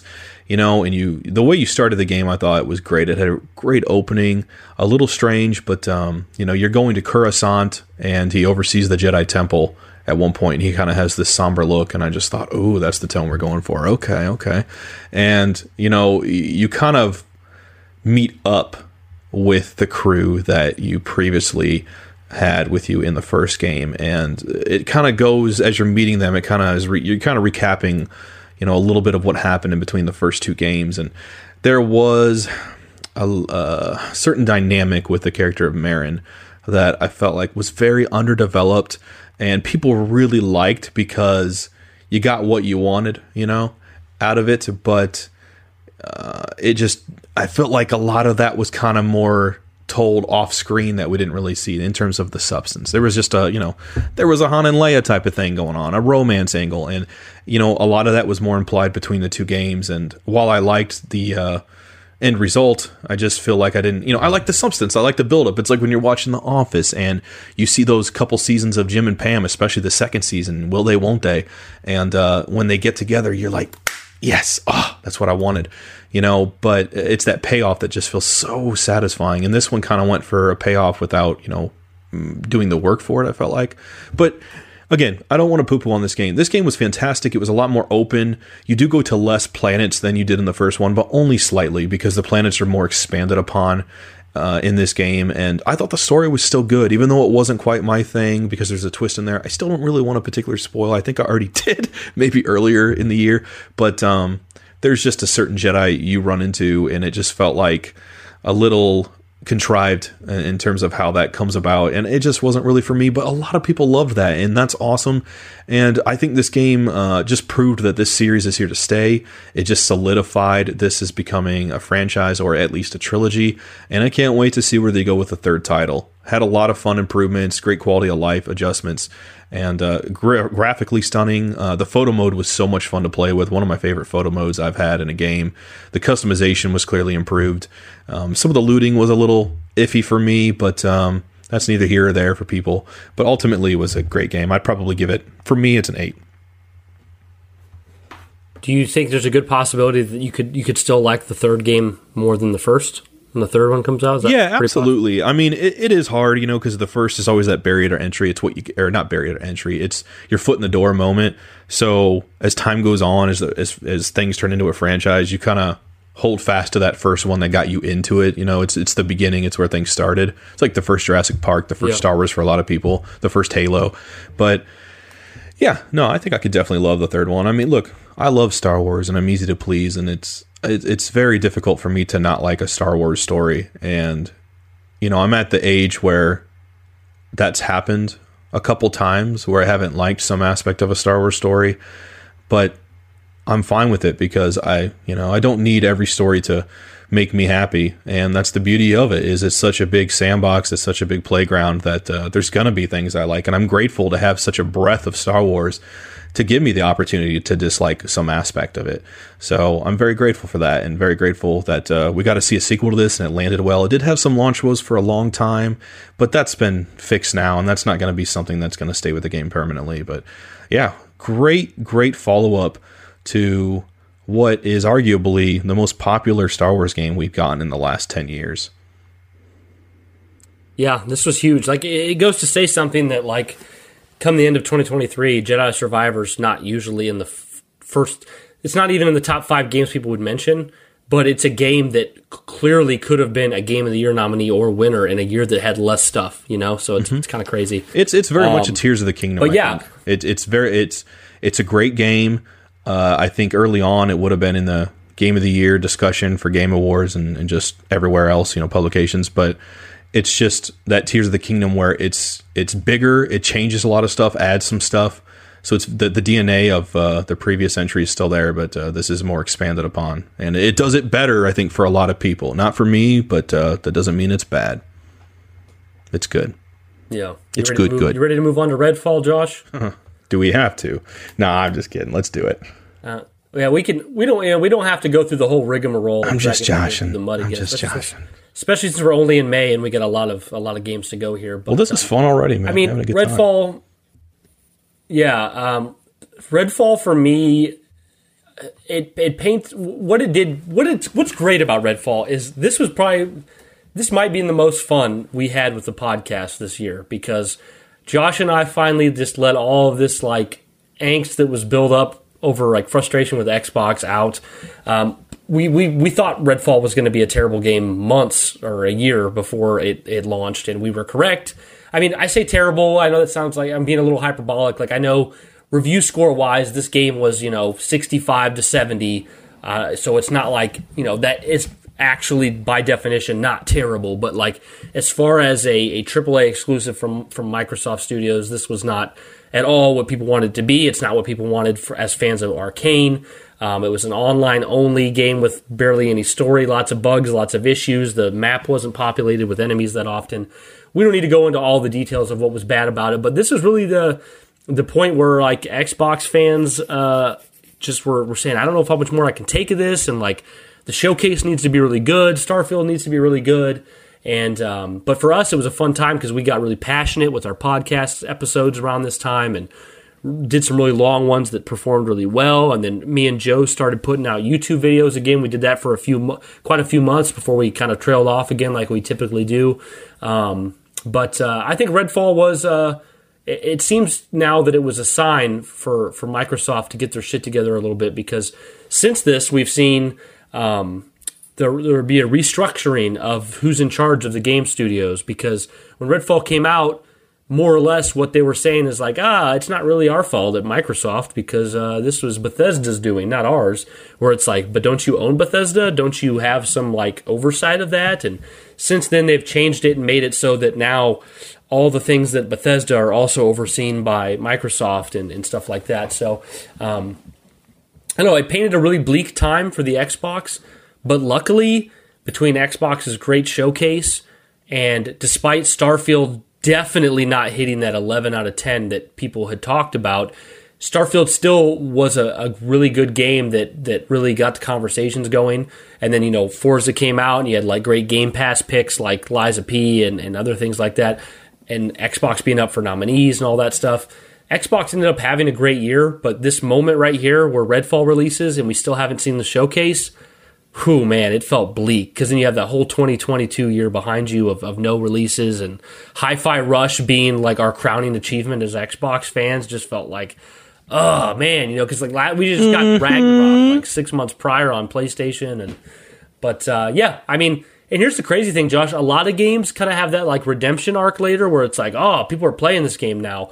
I'm getting very Anthem vibes from Redfall, where people are still looking at this game the same exact way they did at launch. Like, nobody gives a shit, nobody's talking about it, nobody's playing it. Like, I don't see, like, it might actually get better and get updates and improvements, but I do not see a redemption for this game like we saw for, I don't know. I mean, Cyberpunk, that's not a good example. What's a live service game that kind of came back? I mean, Halo Infinite's kind of experiencing that, right? Like Sea of Thieves. Like, the thing with Sea of Thieves, like, these were games that were good at their bones that just needed work to get to where they could, win over the crowd. And it just felt like Redfall, even if the bones were decent, it just didn't seem like the interest level was there from gamers. So I think we're going to see this game kind of just quietly just fade into the background and be another free game on Game Pass that doesn't really get talked about. It's kind of crazy, though, that you buy Mountain Dew and stuff this year. Redfall is on the packaging because that was one of their big hitters this year. I see that at work a lot. In retrospect, like, that shouldn't have been there, right? So, but that's all I have to say about Redfall, Josh. I have two things to say about it. I do want to comment on the game itself, but first, just going off what you said, this is why I do not think live service games are a good idea. I do not think they're cost effective at this point, because you have one chance to make a good first impression on people. Otherwise, if you do not, then your game turns into a conversation for years of, is it getting better? And you have that player base that sticks around that keeps hoping it's going to get better. And then you're kind of in a damned if you do, damned if you don't situation. Because if you get better and you fix everything and you turn the game around, well, then, yeah, you have a good narrative there. But you poured a lot of years into kind of getting it to the point, people expected and wanted it to be at launch. And that probably isn't fun to work on. As a developer, I imagine, when you're hearing so much vitriol over time of people being what probably sounds like impatient, but it's because they didn't get what they were expecting to get out the gate, and that's just got to be a tough situation to be in behind the scenes. I wouldn't want to be a developer who works on a game that has that bad impression. But I mean, if it's good, then you have that momentum to carry forward, and people are like, this game as a base is awesome. There's a lot of content here, a lot of offerings. I can't wait to see what's to come next. I'm going to stick with this game and plant my feet. And we're in a time when there's such a breadth of games more than ever. You have so much to choose from, and you have your single player games, your multiplayer games, your free to play games, your live service games, your mobile games, all different kinds of games to choose from, and every one of these is fighting for your viewership, for your playtime, for your attention.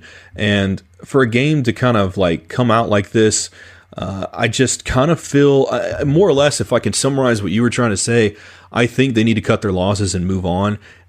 And it's not me trying to diss Redfall. It's just there's some games where you can kind of see, just like Anthem, where it had such a bad launch state that it was going to be really difficult to turn it around. And although it's entirely possible, it was just going to take too much work and time. And why not put that into another game? Let people who enjoyed this enjoy it, deliver upon your promised DLC that you promised, but then move on from it.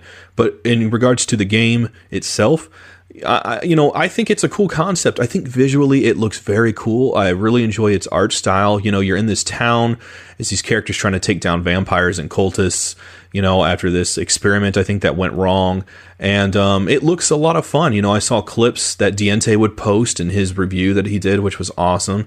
And, the game looked fun in terms of the gameplay. It's not a game that speaks to me personally because in my day and age, I don't want to have to try to schedule, it's just like you see for D&D fans trying to get together and schedule a session. It's impossible. It's next to impossible when you're older. Sometimes it's hard enough for Brian and I to get together just for an hour episode. But,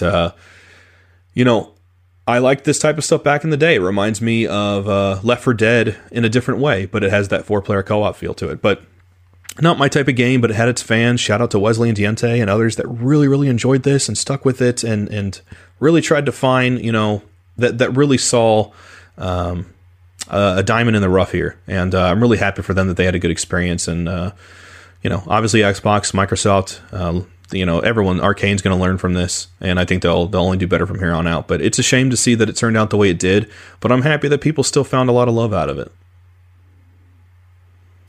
Yeah, I mean, there's not much more that can be said about it.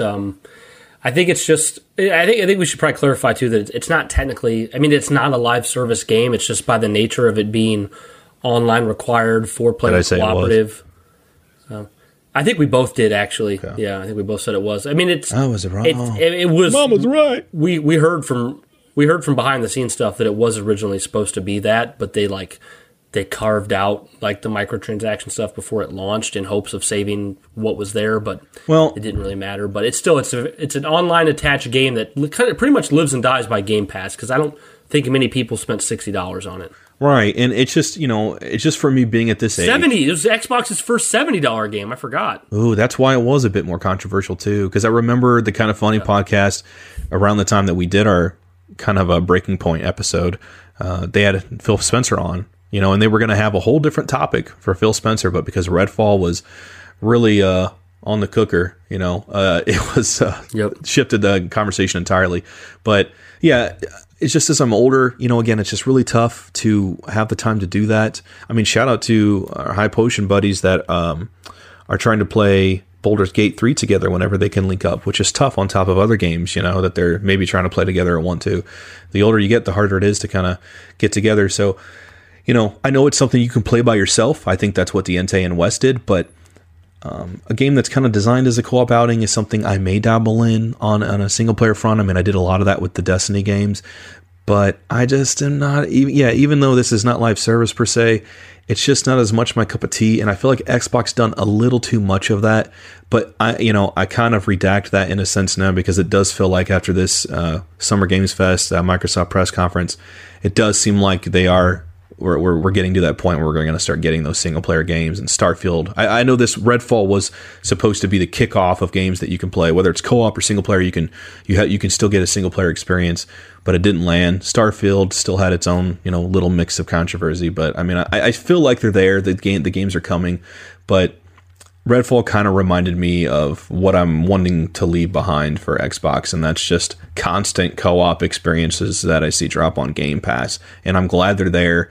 I know I'm not the target demographic because I'm older, but I'll be glad games like that exist in the ecosystem when I have more games like Starfield to play. But yeah, it's not a diss on the game. It's just me as a player at the age I'm at. But we can move on. I'm happy for people that love that game. Next big one, and this would be, I'd say, after Jedi Survivor was the biggest game so far, but this became the biggest game of the year. When this game came out, everyone was saying, well, that's it, shut the book, this is the game of the year, no chance for anyone else, which ended up being very wrong. But this was The Legend of Zelda Tears of the Kingdom, which I was very excited for, was definitely the game that I was the most hyped. Claire, stupid dog shaking her chain. She's good, man. She's good. Not a big deal. The Legend of Zelda Tears of the Kingdom was the... Will you go get away from me? She's good, man. She's got that jingle jangle. It's Christmas time. It's all good. Yeah, she's staring at me like I was calling her because I needed her, but I really just chastising her. She's like, "Did you really insult me on?" But this was the game I was looking forward to the most this year. I was excited for it. I thought this would be my game of the year. I went to the midnight launch, which I will say that was the thing that stands out the most for me, is that Tears of the Kingdom really rallied people behind this going to a midnight launch again and like getting a physical copy. Like it was. Yeah. I thought I was like the only one doing it, and then you come home and it was on the internet everywhere, like Twitter and everything. People were like, "Oh, we went to the midnight launch," and I remember like different publications being like, "I don't know why, but I guess," like even Ryan McCaffrey at IGN was like, "I guess people went to the midnight launch for this one. Like this is a midnight launch thing again." It was crazy, and just the hype for it was great, and what turned out to be a great game. It didn't let down at all. I mean, I think for what I was expecting it to be as a sequel to Breath of the Wild, it fulfilled all my expectations. I would give it a clear 10 out of 10 score. But it was, for me, I mean, I loved it and enjoyed it the whole way through. By the time I was done with it, I was like, it was very much felt like playing Breath of the Wild again, so it didn't have that new experience for me as much. But the physics system they introduced in this game was next level, and especially the fact that physics like this were done with the things you can build and the things you can make happen with these physics.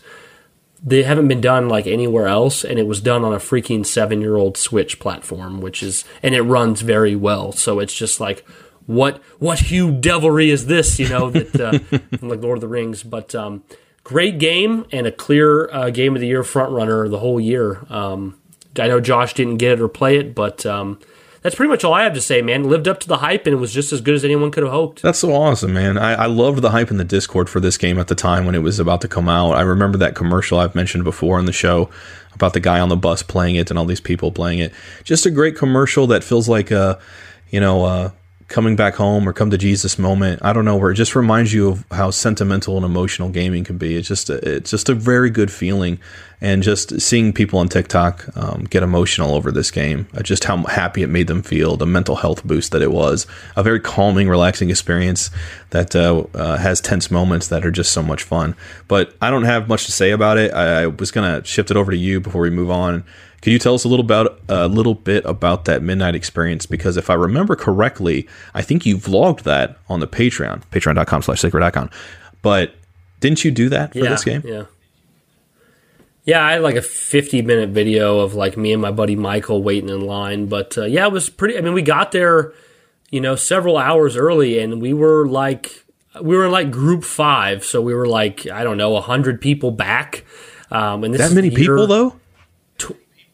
Yeah, dude, it was packed. I mean, there was another 100 behind us, probably. So, 2023, and that's the kind of experience it was.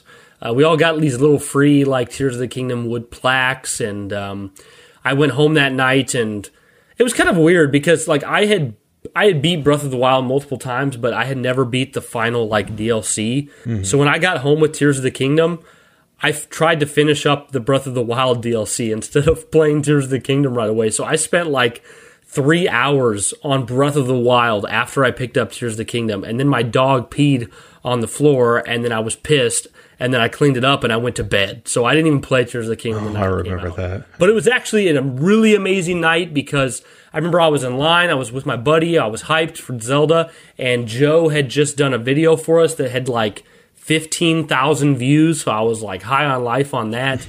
And then like our views kind of went down after that and never really regained that level. So, but it was hype. It was a great time. So. Dude, that's awesome, man. I'm so glad that game turned out as well as it did too, especially continuing in that same vein as Breath of the Wild. What a great experience. Erica's still playing it. She's got over 100 hours. She's still playing it like as we speak, day after day. That's awesome. That's very cool. Great game. Josh, this next one we're going to mention. So it's crazy. When Redfall came out, everyone thought, oh, well, the worst game of the year will probably go to Redfall. And then very shortly after, we get the release of The Lord of the Rings Gollum. And the funny thing is, the whole conversation switched over to Lord of the Rings Gollum is going to be the worst game of the year. And there's actually at least one, if not two more, I think there was 2 more games that came out after Gollum that were even worse than Gollum. There was like the King Kong game. I don't know what the other one was, but yeah, Gollum, a licensed game made by Daedalic Entertainment. Daedalic, I don't know how you say it. Okay, if you don't remember it, because I don't poorly think made anymore. No, I mean that's the Embracer group for you. Yeah, but yeah, you play as Gollum, like trying to escape prison, and it was just awful. It was just awful, and we didn't play it. But I do remember the High Potion boys making fun of me and Josh, saying that we'd probably pick it up and say it was great. But and Josh planned to pick it up, but I think once he saw all the things come out, and he was like, "I'm not going to spend $70 right now on Gollum." But yeah, anything more to say about Gollum? That's Josh? Pretty accurate to what happened. I still think. I mean, I'm looking at the review of this. It looks beautiful. I love the art style they went with. It's very different than what has been seen before in Middle-earth games. Really like the look. It's a game that asks, who asked for this? It's like, I feel like no one really wanted this. No one was really interested. You get excited at the thought of Lord of the Rings or just a Middle-earth game in general, but then you see that it's called Lord of the Rings Gollum, and you're like, oh, it's a Gollum game. And it's like, well, Gollum's a cool character, but Gollum's one of those characters where, like, he's cool when he's, like, there serving in addition to another lead character, like Frodo, but it's like, I don't want him being the main character. He's never done anything where his story is, like, super interesting, but, I guess the people there felt like it was worth telling. I will play this someday for the sheer curiosity of what the heck this game is, and I'm sure I will probably be one of those people who ends up being an apologist. Although I've seen a lot I don't think I'll ever be able to apologize for. But yeah, it was a shame to see this kind of be the punching bag for most of the year in terms of game releases. This really took it until that King Kong game came out. But yeah, it's a bummer. It's a bummer. Josh, the next one I want to move on to. I actually do have one I wanted to touch on that you skipped over, but I don't blame you for that. Okay, sorry, go back to it. No, it's okay. It's okay. I didn't expect you to know this one. This is Star Trek Resurgence. This came out just a little bit before. This is my Great White Buffalo of the entire year. This is a Telltale-like inspired game set in the Star Trek universe, and it's made by Dramatic Labs. I was very excited for this game coming out because it's kind of set, I think, I'm a little fuzzy, I'm still new to Star Trek, but it has like Spock in there, from the original series and stuff, with the likeness of Leonard Nimoy. And this is something I really want to play, and I actually looked before this episode, Brian, to see if it was on sale. I got an email that was like 11 games in your wish list are on sale, and I was like, okay, let's see, they're going to be the usual games. And it's on sale, and it's for like $20. I'm absolutely picking it up. I was waiting for this game to go on sale. I couldn't wait. I can't wait any longer. But this just looks like a very cool game visually. I mean, I've really come around to Star Trek a lot more. I'm a huge fan. I mean, I've gotten on a bit of a TNG kick this year, and loving characters like Data, Picard, and all that. But although this isn't kind of set around that narrative with those characters or timeline, whatever you want to call it, this looks like a really cool Star Trek game visually, and I want more of that personally. I love whenever we can get a Star Trek game or Star Wars game, and they just they do well. And the reception I heard on this was pretty solid. It's just in the breadth of games, it's gonna really fall near the bottom because it's not some big AAA production. It's like a Telltale-like game, and a lot of gamers don't like those. There's a lot of the commercial gamers, I would say, just they want to have more control. But I love these sorts of games, and I'm absolutely buying this 100%, and cannot wait to boldly go where no man is gone. It's going to be a fun time. I mean, another one that probably mostly just got lost in all of 2023. Yeah. Just too much. It's just too much. It's just too much. One I'll briefly touch on real quick, Josh. I don't have a lot to say as let's see, this was also I believe I'm still in May here. Yeah, May. The System Shock remake came out by Night Dive. Night Dive have been the ones that have been porting all those classic games like Doom 64 and Quake. They actually did a remake of System Shock, which looks beautiful, got great reviews. I talked to Joe a lot. Joe played it. Yeah, I was going to ask. This was a Joe game. Something correct? I'm looking... Yeah, I think it's one I'll pick up once it comes to consoles. It only came out on PC back then, but another good release that kind of got lost in the shuffle that reviewed well and people really liked. So that's something I look forward to maybe checking out. It does look cool. And the original developer, wasn't Ken Levine attached? This was the guy who did BioShock? Yeah. Did he do this first? This is where he made his I don't know. Well, I think this is where the legend began. I could be wrong. I don't think Ken Levine had a part of this one. It was the second, part right? Of System Shock 2. Yeah, you're right. Second one, right. yeah. So, but yeah, happy for Joe, man, that this got to come out. I feel like this one was in development for a while, or maybe I just heard about it a lot and it felt that way. But I'm happy. It sounds like it turned out pretty well. They gave it an 8 on IGN. Next big game that came out. Yeah, no, I got good reviews all around.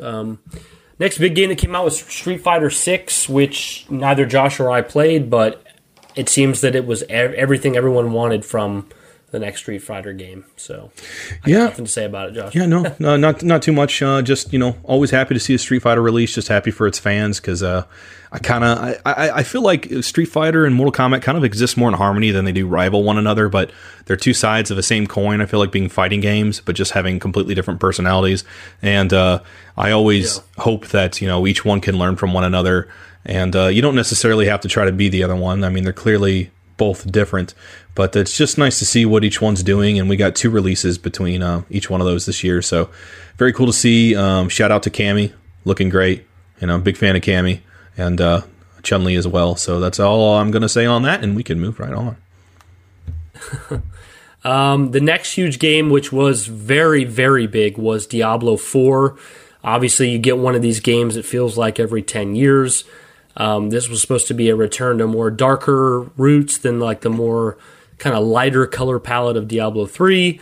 When Diablo 4 came out, it's all anyone ever talked about, and everyone was like, oh my gosh, this game's amazing, it's the best, I can't put it down.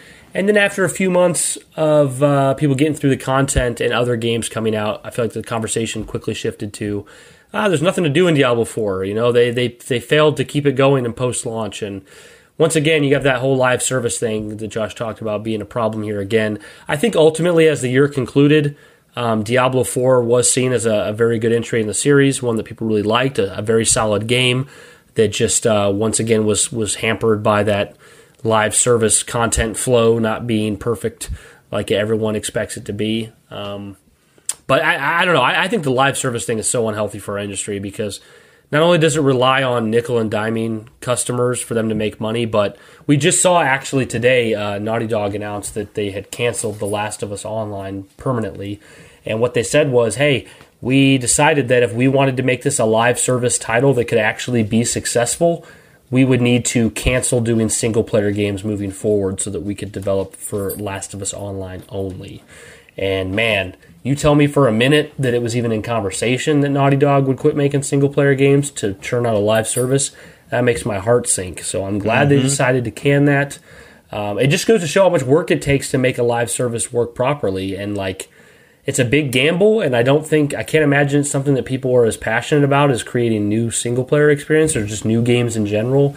I don't like it. And the thing is, there's too many games for everyone to play every game daily, right? Like usually if you play a live service game, you choose that game and you stick to that game. But anyways, I mean, yeah, that's basically what I have to say about Diablo 4. I heard Diablo 4 was pretty good. It looks cool.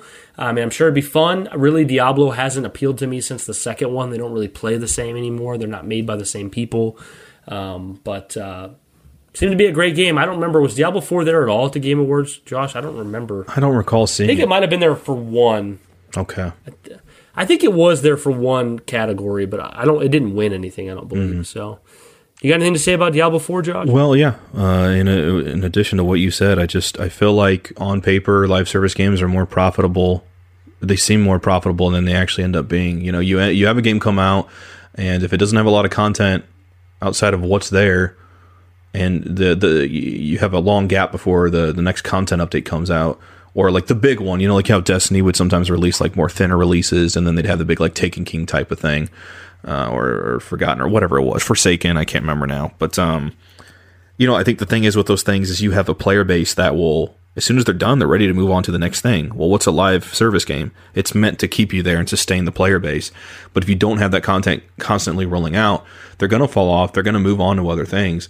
And I feel like the time that gets spent in between the game's release, having to fix it because no live service game ever launches in a complete state that's like, well, you know, there's always some like controversy of some kind, even if it's just within that community. There's always some aspect that people don't take to, that don't like, or they didn't do well and they have to fix that's buggy. But then you have that point of fixing that on top of trying to get the next content release that you've already like promised is coming out. And people have either kind of moved on, and then when that stuff comes out, maybe some people come back to dabble with that, but then they move on again. Or, you know, and some of those people, you're kind of getting diminishing returns because let's say you get 100,000 people that maybe play a game at launch, or let's say 1 million. Then by the time the next one comes out, well, maybe half of those people have dropped off and moved on to other stuff. Maybe they didn't even beat the main game. So by the time the first content update comes out, you know, maybe out of the 5,000 that dropped off, you know, maybe 50,000 come back.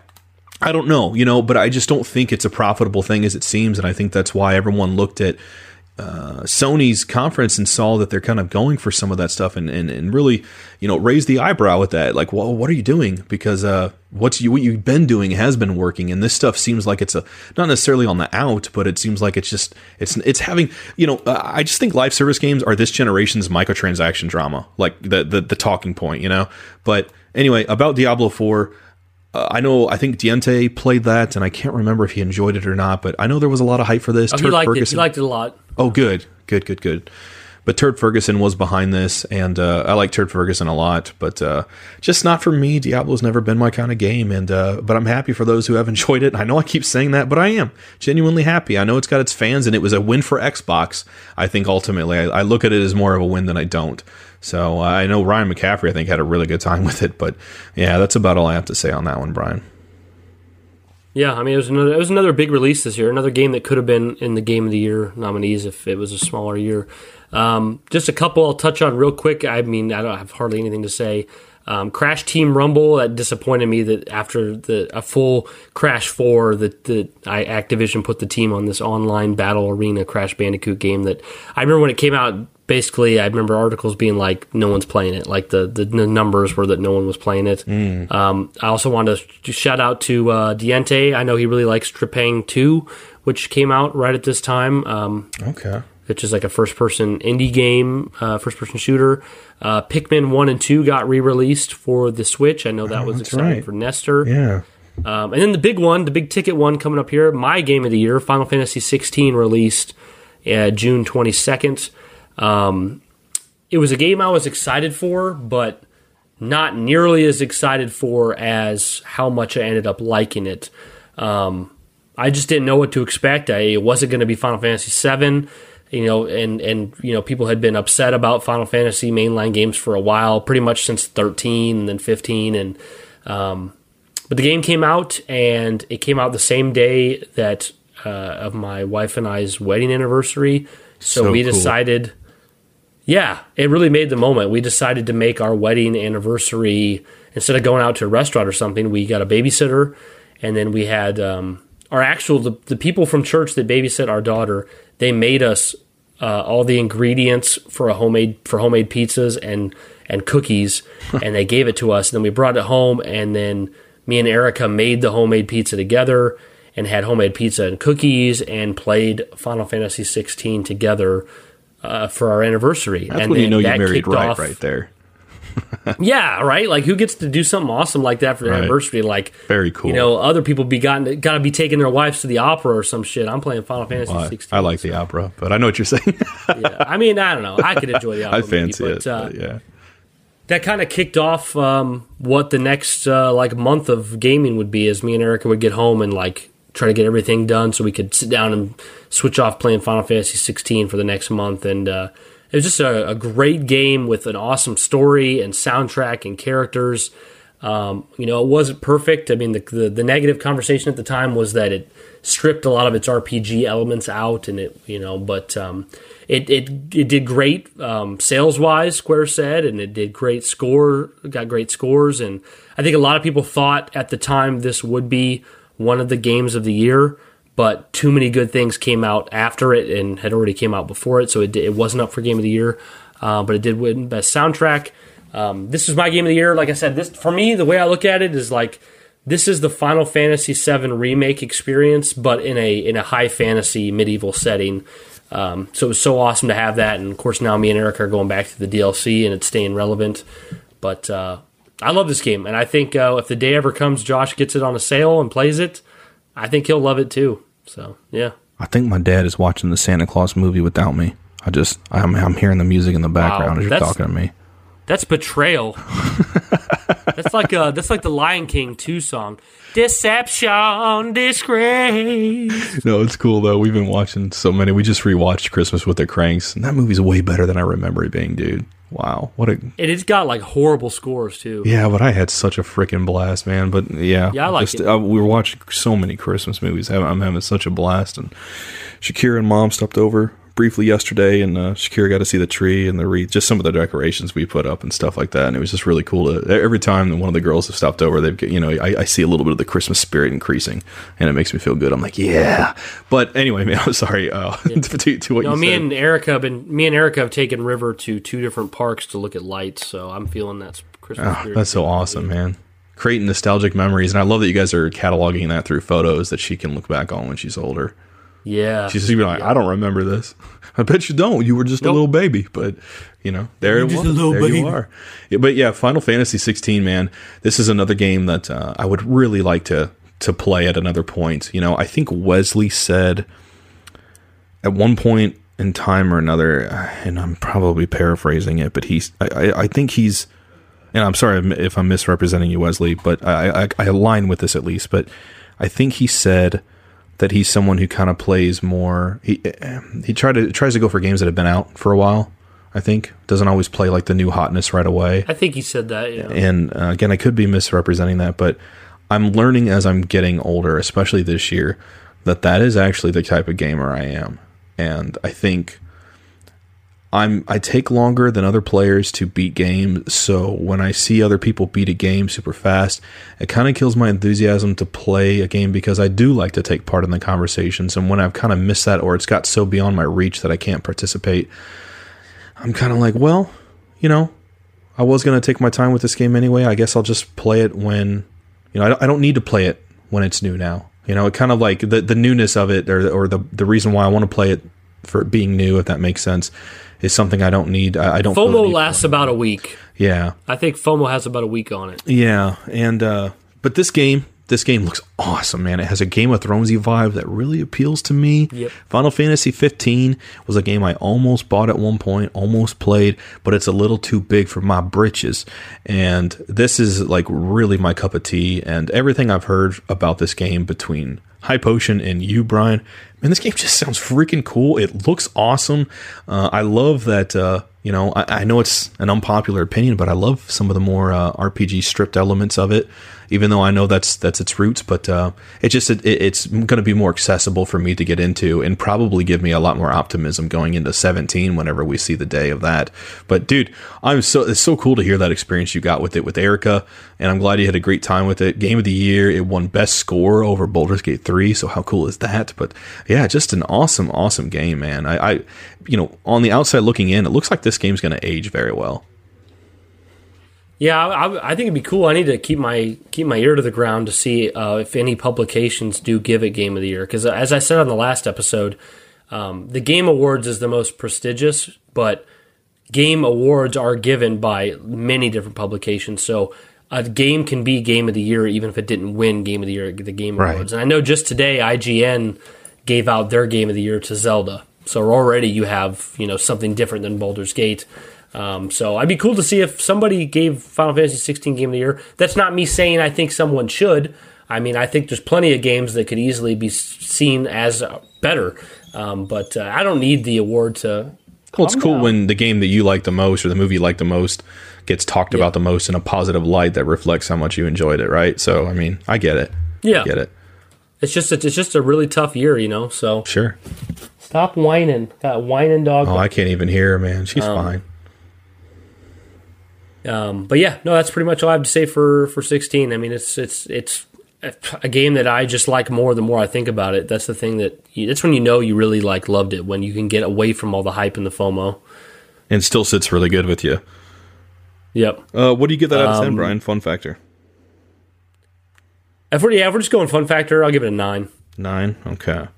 Yeah. Okay, interesting. I'd probably give it an 8 critically. We'll review these at the end of the episode. The next thing I want to touch on just briefly, once again, we don't need to talk about much. Dave the Diver came out a week after that, which became one of the most talked about indie games of the year, especially the fact, was it actually an indie game or not? You know, we covered that in the last episode. I don't need to reiterate that, but really good game at the end of the day. That's what matters. So that was a big talking point there. Let's see here. I think that's it for the month of June. Going into July. Well, you're scrolling. Dave the Diver. Miss me with that. That's a miss me with that game. I don't know. I need to give out awards for that. Games I'm not interested in, but you might be. Yeah. Dave the Diver just isn't my type of game, but looks cool. What's up, Brian? Go ahead. Exo Primal released July 14th. I know no one's talking about that now, but that was pretty hot in conversation for a couple weeks because it was a big multiplayer game from Capcom that launched on Game Pass. I believe it did pretty well, at the start, but I'm pretty sure that community's fallen off, by now. But I just thought I'd throw that out there as another game. Moving forward, I don't want to miss. We kind of want to hit on all the big talking points. Absolutely, no. I mean, these. Go ahead. Pikmin 4 would probably be the next one. Sure. Oh, sorry, I didn't mean to interrupt you, Josh. No, you're not. It's just the audio issues. We're fine. Yeah, how are you? Definitely. We had a lot of issues just getting this recording off the ground, so this is definitely a technical issue episode. Yeah, it'll probably sound like we're interrupting Pikmin one another a lot, but that's not actually happening. Yeah.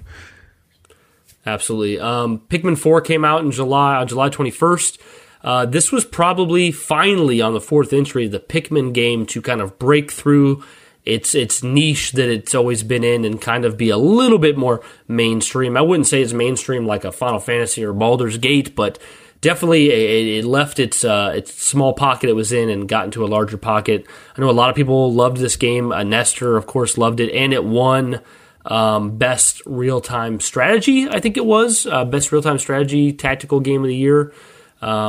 yeah, it finally got that game out into the mainstream a little more, and it brought with it, ports of the first 2 games for the Switch. So nothing more I need to say about that, Josh, unless you want to talk about Pikmin 4. Well, I want to give a big shout out to Nestor, and I'm getting it mixed up. What is the name of their podcast? Was it Haunted Mansion? Or am I thinking of the Eddie Murphy movie? Yeah, the Haunted Mansion. Okay, because I'm like, I'm starting to think of the Eddie Murphy movie and then the Rosario Dawson one.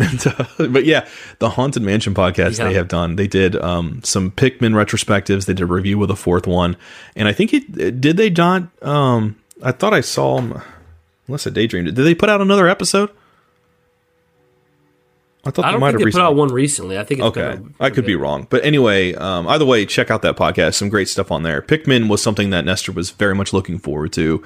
And from what I understand, he had a great time with this. And it was really cool to see. And if I'm not mistaken, wasn't this revealed at like a direct? But then in the same direct, they also announced the first 2, like you already mentioned, releasing. Yep. So cool, man. Yeah, which they dropped. It was a shadow drop digitally and then the physical copies later. Yeah, just like Metro. So freaking cool, dude. So, but the next one, Josh, I thought I'd mention real quick is High on Life. I know there's a lot of conversation about that for a while. It was like a comedic first-person shooter where like your gun could talk to you and had a face and everything. It was pretty silly. A lot of people talked about it. I think it's from the people who make Rick and Morty. I think they had some involvement with it, if I remember right. What game was it? But I didn't play it. I didn't have any interest in it. High on Life. That game with the gun that talks to you. You remember? Oh, so this released... Okay, because that released last year on Xbox, but it released this year on PlayStation, I see. Oh, my bad. Okay, No, you're okay. I did the same thing you did. It's, I didn't realize that. Threw me off a little. Okay. Yeah, okay. Well, we don't need to talk about that anymore then. Remnant 2 came out right here I'm sorry. July 25th. If I can just correct myself, I want to get it right on to Nestor's respect. It's the Hidden Mansion, not the Haunted Mansion. It's the Hidden Mansion podcast. I would feel really bad if I got through the podcast and no, it's okay. It's okay. Wanted to get it right. It's just I've seen so many movies and I saw the Haunted Mansion remake recently, or whatever you want to call it. But yeah, Hidden Mansion's a great podcast and has some good Pikmin episodes. But go ahead, Brian. I'm very sorry. So that was it. High on Life was just I guess it was already on Xbox. I forgot. I didn't play it obviously, so I forgot about that. Just like Josh forgot about Last of Us Part 1, so our mistake. Remnant 2 came out, which a lot of people were talking about Remnant 2. I didn't know there was Remnant 1. Josh and I have no experience with this game, but it also ended up at the Game Awards, so I thought I'd mention it there. I don't know, third-person shooter. But we'll move on. Yeah, I'm not too familiar with Remnant. I mean, I've heard of it, but not too much on it. You voted for it, but... was that the one that had the big pelvic lady sorcery? On it? Oh, yep. Yeah, pelvic sorcery lady. Okay. Yeah. Very pelvic cool game. Sorcery. Very cool game, guys. Awesome. Neat. Disney Illusion Island came out. That was up for Best Family Game. I don't know much about is that the one we said had crude animation? Or just looked kind of off? Yeah, that was it. Yeah, I think that was it. Illusion Island. I'm just looking up gameplay, even though we're sifting through some August. In August, Josh, on August 3rd, we had a little game called Baldur's Gate 3. You want to take that one? Yeah, Baldur's Gate 3, man. I guess I can lump mine take in right here. This was so freaking awesome, man, because it finally was coming out of early access that it had been in for I think 2 years, maybe even a bit longer. I'm probably wrong on that, but it had been in early access for a very long time. And even within that, the early access only contained the first act out of a 3-act game. So a lot of people were constantly replaying through that stuff as classes were added, content was added, adjusted, taken out, added in, And I had to stay away from that as much as I really wanted to partake in it. One, because my laptop was not going to run that baby. But two, and most importantly, I didn't really want to see any of that until I got to really play the game myself. But for 3, I guess, I didn't really know if I was going to get the chance to, because this was only listed as PC for the longest time. And, I mean, as early back as when this game was first announced, I thought, well, I'll have a PC by then. PC Master Race, here I come, joining you guys, and that didn't happen. But you know, man, this was just so cool to see a victory win for this and make the splash it did, and know that it was coming to PlayStation not too long after. They got me so freaking excited. And I don't know, I'm sure PlayStation is going to do a lot with this generation, but I don't think anything will make me as more satisfied to own a PlayStation than the fact that I was able to get Baldur's Gate 3 on it. That made me so happy and made me feel so good. But yeah, this game is freaking amazing. I mean, my game of the year, one of the best games I've ever played, and I haven't beat it. I'm not over on the other side of that fence of conversation. But, you know, it's a great game, set in the Forgotten Realms, which is a sort of playground, lore sandbox, if you will, setting for Dungeons & Dragons. But you don't really have to be familiar with Dungeons & Dragons. It absolutely helps, but it teaches you those things along the way and doesn't really require you, to know that stuff, but very accessible in that sense, but has a lot of complex layers with its gameplay. Turn-based combat is something that is just not popular these days, like RTSs, but, hopefully with the success of this game, it's going to bring that back. Can I ask you something? Sure. I feel like, correct me if I'm wrong, because you know more about this than I do, but a lot of people say, Baldur's Gate combat is not accessible to players because, turn-based isn't that popular, but I feel like Baldur's Gate 3's combat is something complete. It's still quite a bit different from what you would expect standard turn-based affair to be. I feel like a lot more people can easily access your typical Final Fantasy turn-based or any other turn-based game like Lord of the Rings Third Age. But this is like a tactical turn-based. It's kind of like an XCOM meets real-time, right? Like I think it's even more Brian, different. You know that. Yeah, no, and I'll put this the nice way because somebody else could make a negative argument on this, but I think for a lot of people, they just don't enjoy this genre because it requires them to think, and that's not an insult. It's that some people work long hours at their jobs, have stressful lives, and they just want to get on a game where they can turn their brain off, not really have to think. Like when you play Halo, and you can mow through the Covenant and just have a fun time doing that, and it's got a really nice entryway into that.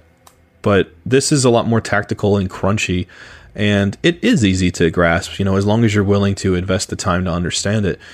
But, it's not going to appeal to everyone because some people just don't want to think about it. They want to turn their brains off. I like to be challenged, and I like turn-based because of that. I do like to turn my brain off, but I also really like when a game makes me think, and that's why I love turn-based. And getting into Dungeons & Dragons in 2019, it was like literally weeks after your wedding. And seeing that this was announced and then being able to play it now and have it feel like what I played at the table, I mean, it's a dream come true. And in a time when I'm not playing D&D with anybody, especially because of back issues, this is really nice to hop on and play for an hour or two and hop off. And even if I don't make a lot of progress, but just great player ingenuity, man. Great customization options. I love the character interactions. I mean, if you're someone who has played KOTOR or the Mass Effect games, Dragon Age, any type of those RPGs that, or Fallout that even that let you have companions and talk to them, romance characters, you're gonna, even if you don't like the turn-based combat, you're gonna find a way to love it because you're gonna love what else is there on the surface that you're familiar with. And it just goes into that in a layer that's never really been done before. And I'm really, really happy this game came in a year that was kind of hard for me. So it's been a very big bright spot, and I'm happy to see it get all the praise it's gotten. And for Larian, who's got that old CD Projekt Red reputation going right now, I'm so happy for them, man. And great to see it finally available for everyone to play. I love it.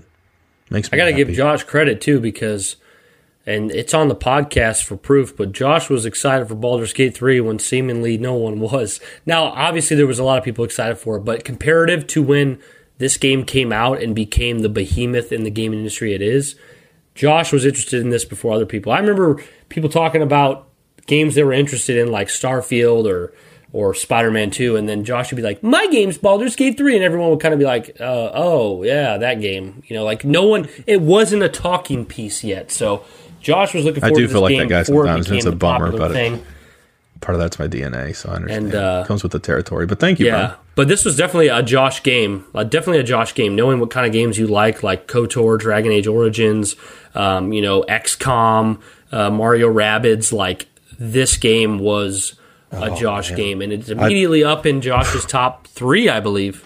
So as of right now, yeah, it's definitely going to sit in the top 5 probably for forever, but I don't know where it's going to sit within that. But yeah, dude, the last thing I'll say on it is just playing that, getting to that character creation made me very emotional.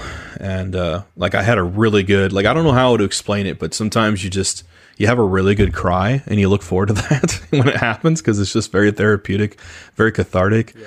And I just think it was like all the stuff that I've gone through in this crazy year, just unfolding in this experience that kind of like, as I'm going through the character creation, it's realizing that like, oh, this game is what I thought it was going to be. This game is what I expected it to be.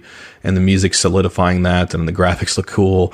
And there's just a lot of like ambiance in the background of this character creation. And it just looks so visually stunning. And I was just like, oh my God, like it's going to be okay. And I just, it was like holding my hand and reminding me that like, usually when you go through some bad stuff, that usually means there's something good on the horizon coming. So yeah, just, man, makes me very, very happy. And it seems like it's worked in everyone's favor for that in regards to mental health. So if you're going through a hard time, maybe look at Baldur's Gate 3, because I think it will pick you up.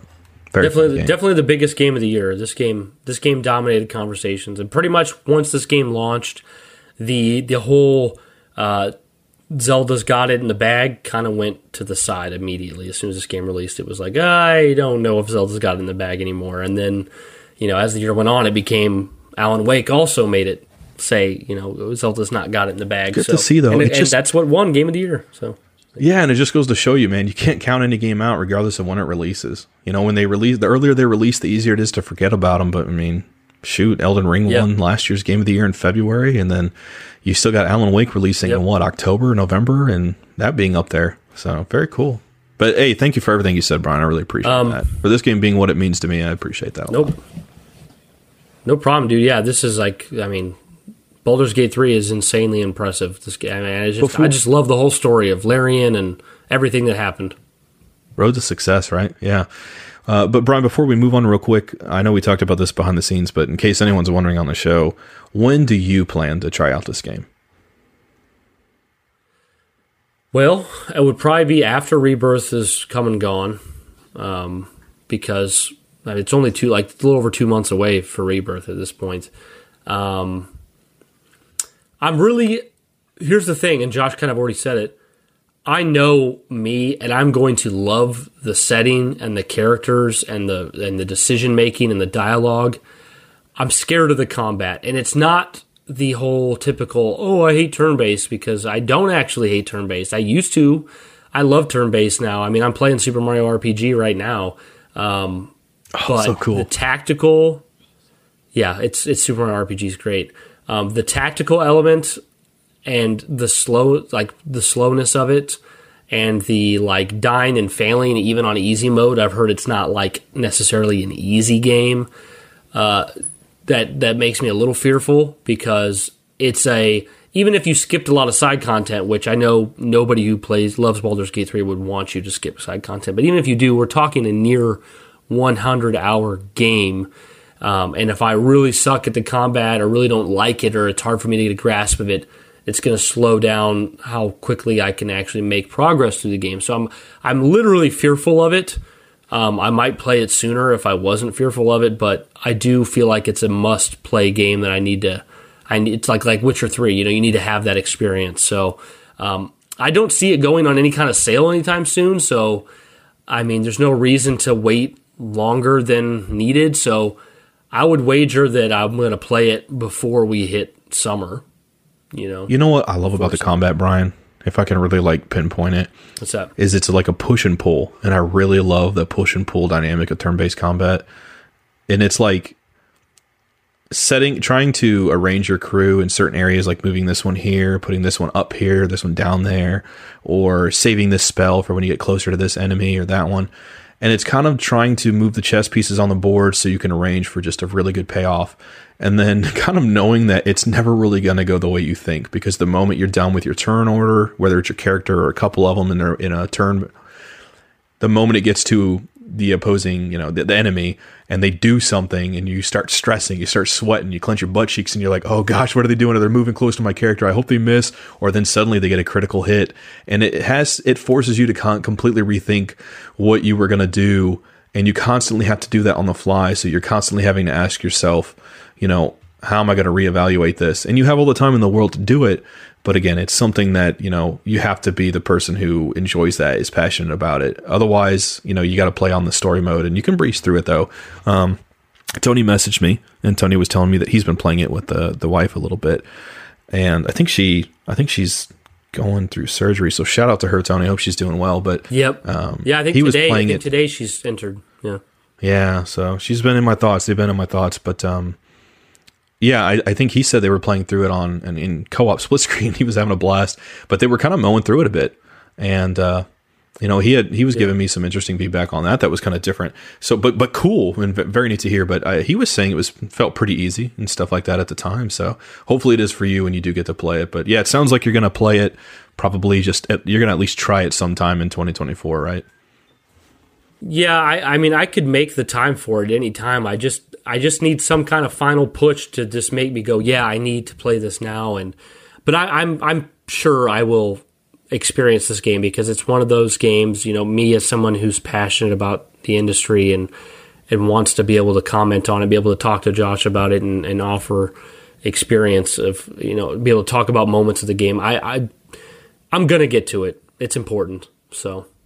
But absolutely, amazing game, and just the talk of the year. And I was so happy for all the.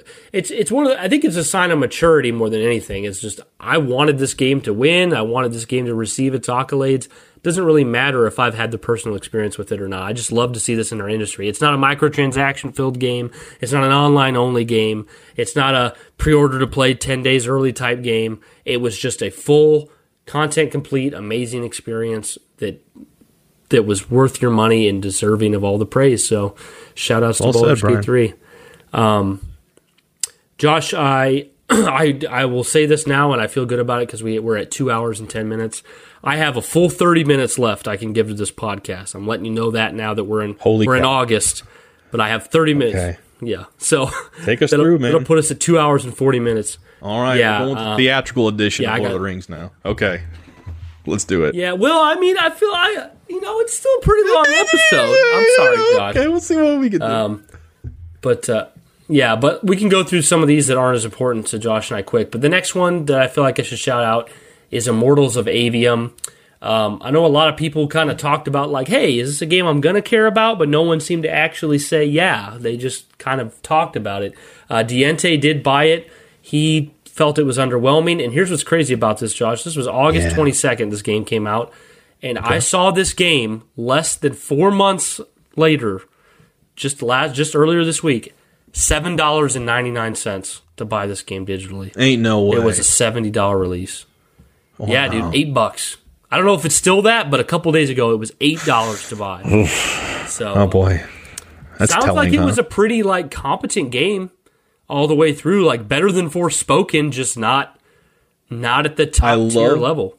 So, man, we don't have time, but I love that you brought up Forspoken, because Immortals of Avium was another game that reminded me of that, where it feels like they try to have this really interesting, unique aesthetic, but it ends up largely uninspired and just kind of feels like it's not enough to stand out. I agree. But it's trying to stand out and differentiate, but it ends up just feeling like bargain bin material, and you hate to see that. Yeah. And guys, Josh, we'll skip the patron shout-outs and stuff this time just so we can give people the meatiest of episodes. So we'll just talk right up until my time, and we'll get out of here. So. All right. Well, hey, real quick, Madden 24, I bought it, played it for a week. Haven't played it since. Another WWE version. I shouldn't have bought it 2 years in a row. We can move on. Madden. Yeah, shout out to EA and their Madden games. Two big mistakes for me. By that we mean screw you guys. That's what we mean by shout out. So, the shout out for Baldur's Gate is praise. The shout out to Madden is screw you guys. Oh, night and day. The next different shout outs. The next big game to mention is Armored Core 6 Fires of Rubicon. I mean, it seems like whenever FromSoft drops a game, whether it's the game of the year or not, it's just a fantastic game. Everything I've heard about this game has been amazing. Obviously, Joe in our community, he said it was perfect, 10/10 experience. He loved it. FromSoft, once again, they got the game of the year last year for Elden Ring. Here they are just a year later with another game. It was up for Best Action, I believe, and won. Another great game from FromSoft. I'm not personally interested in mechs and stuff, so I didn't really buy it myself. But I'm sure it's a great game. Only heard good things. Josh, you got anything to say about these mechs are like skidding around and stuff. It looks like it reminds me of when I had lag back in the 360 era. But I know that's the fun of the game, is the way these mechs move around and the gameplay and stuff. But dude, yeah, Joe was super excited for this, and I'm so happy to see it did so well. Shout out to you, Joe. Done so much for us on the show, and I'm always happy to see when games land for you. And I always associate Death Stranding with you. Every time I see anything about that, I'm like, well, that's a win because Joe liked it. Even if I'm not personally interested as much, I know Joe is. So I was always, a lot of things remind me of a lot of people, and stuff like this too, case in point, does. And I was really happy to see this do well for him. First release in that franchise in a decade. So definitely important. But yeah, been a while. Josh, I'll throw out Goodbye Volcano High. That was another popular indie game that was talked about. It was up in the nominees. Obviously, Josh and I didn't play it.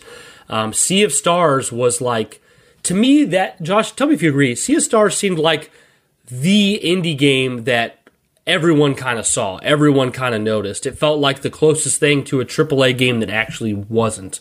And we've heard from people like Tony in the community and stuff that thought it was great. I wouldn't say there's no chance I won't play this. I could see myself playing this one day. It just looks like an awesome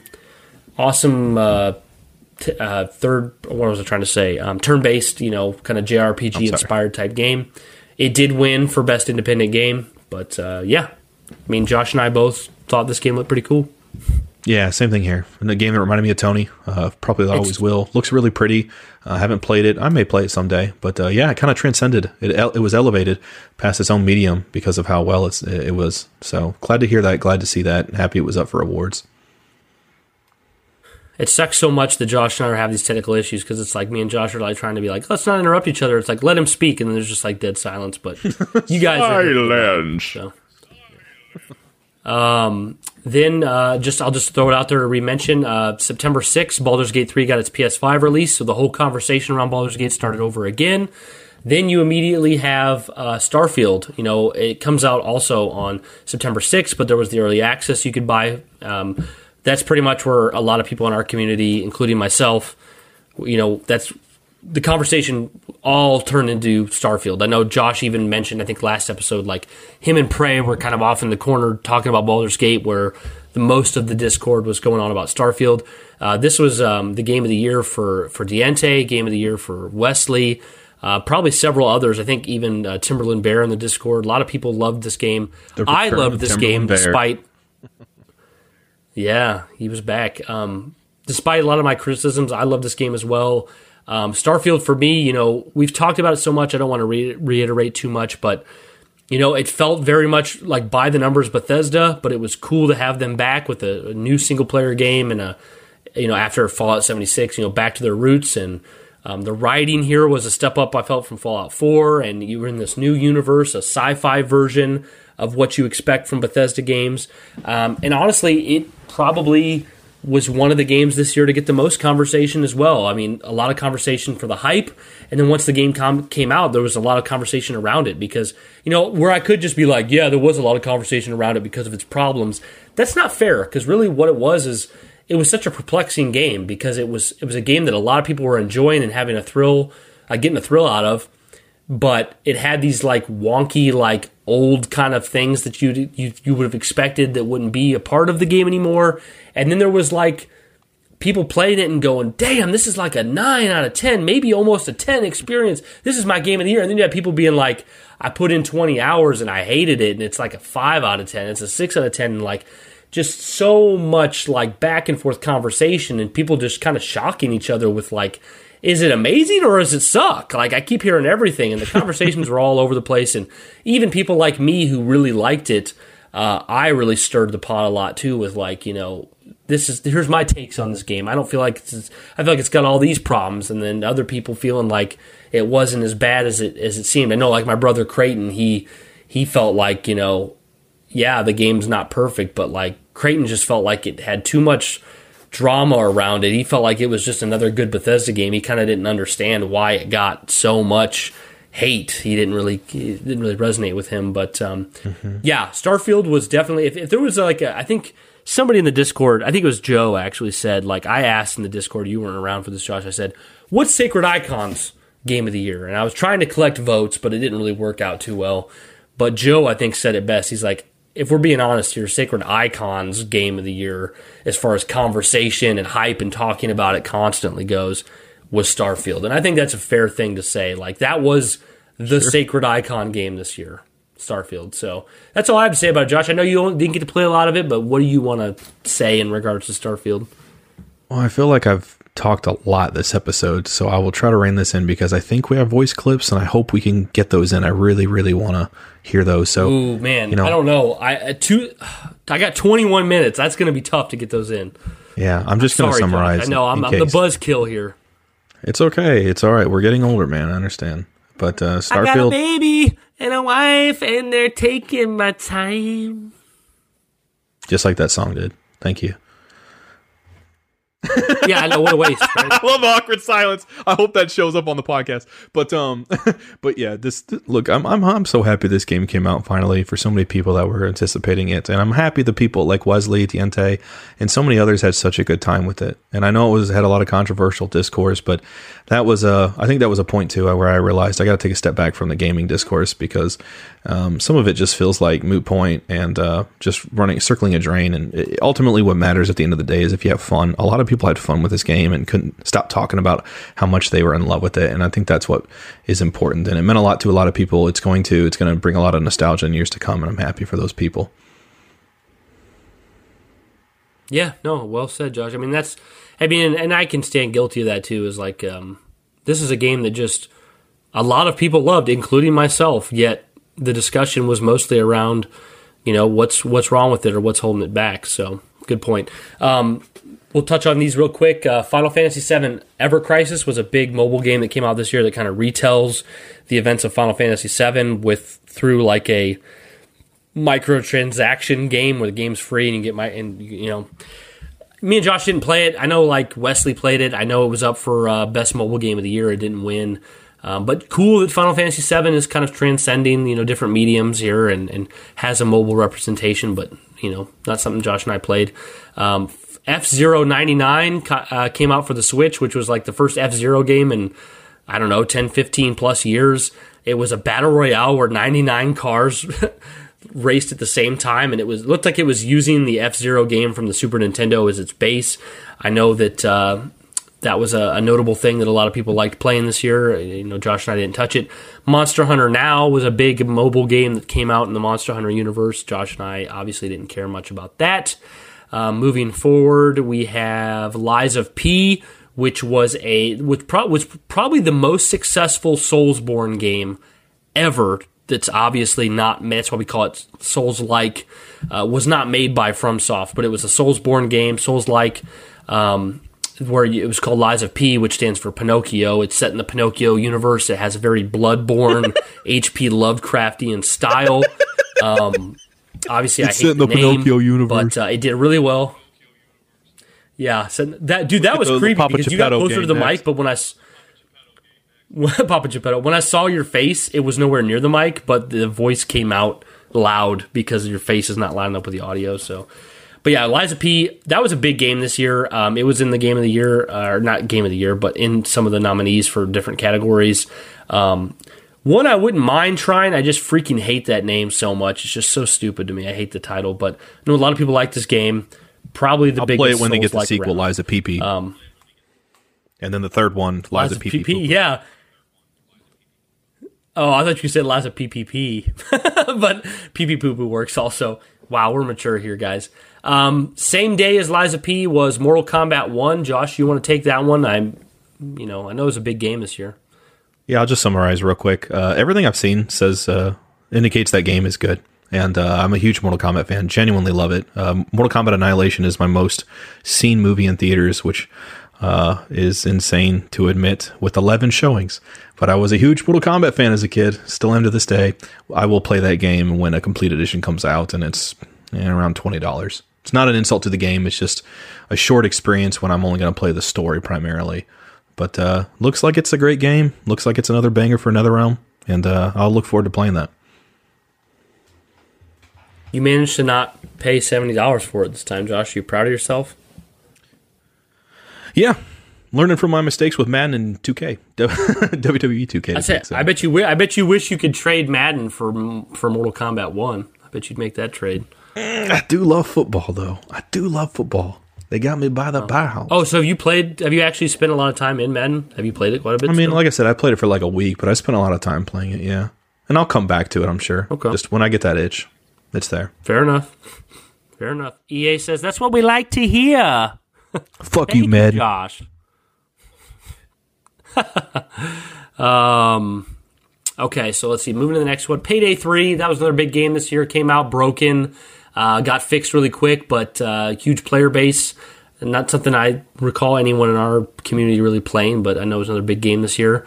Moving along here. We're getting close to some big ones. Cocoon, that was a huge indie game this year, probably right around Sea of Thieves in level of popularity. I know it won.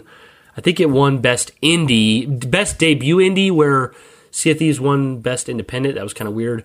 EA Sports FC24, the first FIFA game to drop the FIFA license, came out this year. Apparently did pretty well, despite the fact. Moving into October, let's see, Assassin's Creed Mirage, the first Assassin's Creed to go back to like the classic style of Assassin's Creed, like Assassin's Creed 1, 2, 3, 4, stuff like that. I heard that people who wanted that classic Assassin's Creed experience were pretty happy with it, but it didn't seem to really kind of, light a fire under people as far as being anything new and inventive. It seemed like another Assassin's Creed down to the same kind of repetitive stuff the original Assassin's Creed had. What term's that? Light a fire. Light, or what is it? Light the spark. Light the spark. Yeah, so. That'll light the rebellion or whatever. No, it's cool. It's cool. No hate. Just appreciate. It's cool. Just like Maybe The Last masturbate. Jedi, Ryan Johnson. Detective Pikachu Returns. I know people were talking about that on Switch. I think you said that was going to be pretty big, didn't you, Josh? I don't know if it was. Well, I was looking forward to it, but it was another one I knew I may kind of slip. Yeah. Forza Motorsport came out. Finally, another entry in the Motorsport series after Horizon kind of took over. It won Racing Game of the Year. Obviously, another game from Xbox. It got great reviews. I mean, I remember it getting like less reviews less higher review scores than like the Horizon series did, but people were mostly satisfied with it. Another great game in that series. Let's see here. We're coming up on Lords of the Fallen, another Souls-like game that came out. Ended up kind of being middling. I think it lost its flair and pomp and circumstance to Liza P, which really kind of knocked it out of the park. Then we get to, come on, where is it? I know we're coming up on Spider-Man and Alan Wake 2. Is there anything before that? Well, we got Skull Gargoyles Island Remastered. Oh, yes. Skull Island made Gollum look good. There was that. Yeah. Yeah, Gargoyles Remastered. Yeah. That's cool. I hate that we have to rush through the end of this, guys. I apologize, but I know we're at 2.5 hours, and that's... It's okay, man. Like I said, we're getting older. I understand. And it is what it is. No big deal. Marvel Spider-Man 2 was one of the last big games of the year. I picked that game up at launch. I know Josh did too. I don't think Josh played much of it, but I picked it up and no-lifed it in a weekend. But to be fair, I didn't really have to no-life it because I didn't do the side quests and I beat the main story in 9 hours. So it really wasn't no-life. It was just like, this is a shorter game. But great experience, 9 out of 10, loved it. Insomniac killed it again. Another great entry in the Spider-Man series. I just think... after playing Spider-Man 1 and then playing Miles Morales and then playing 2, it kind of felt like, it did kind of feel like more of the same to me, but that's not really a criticism. It's a great game.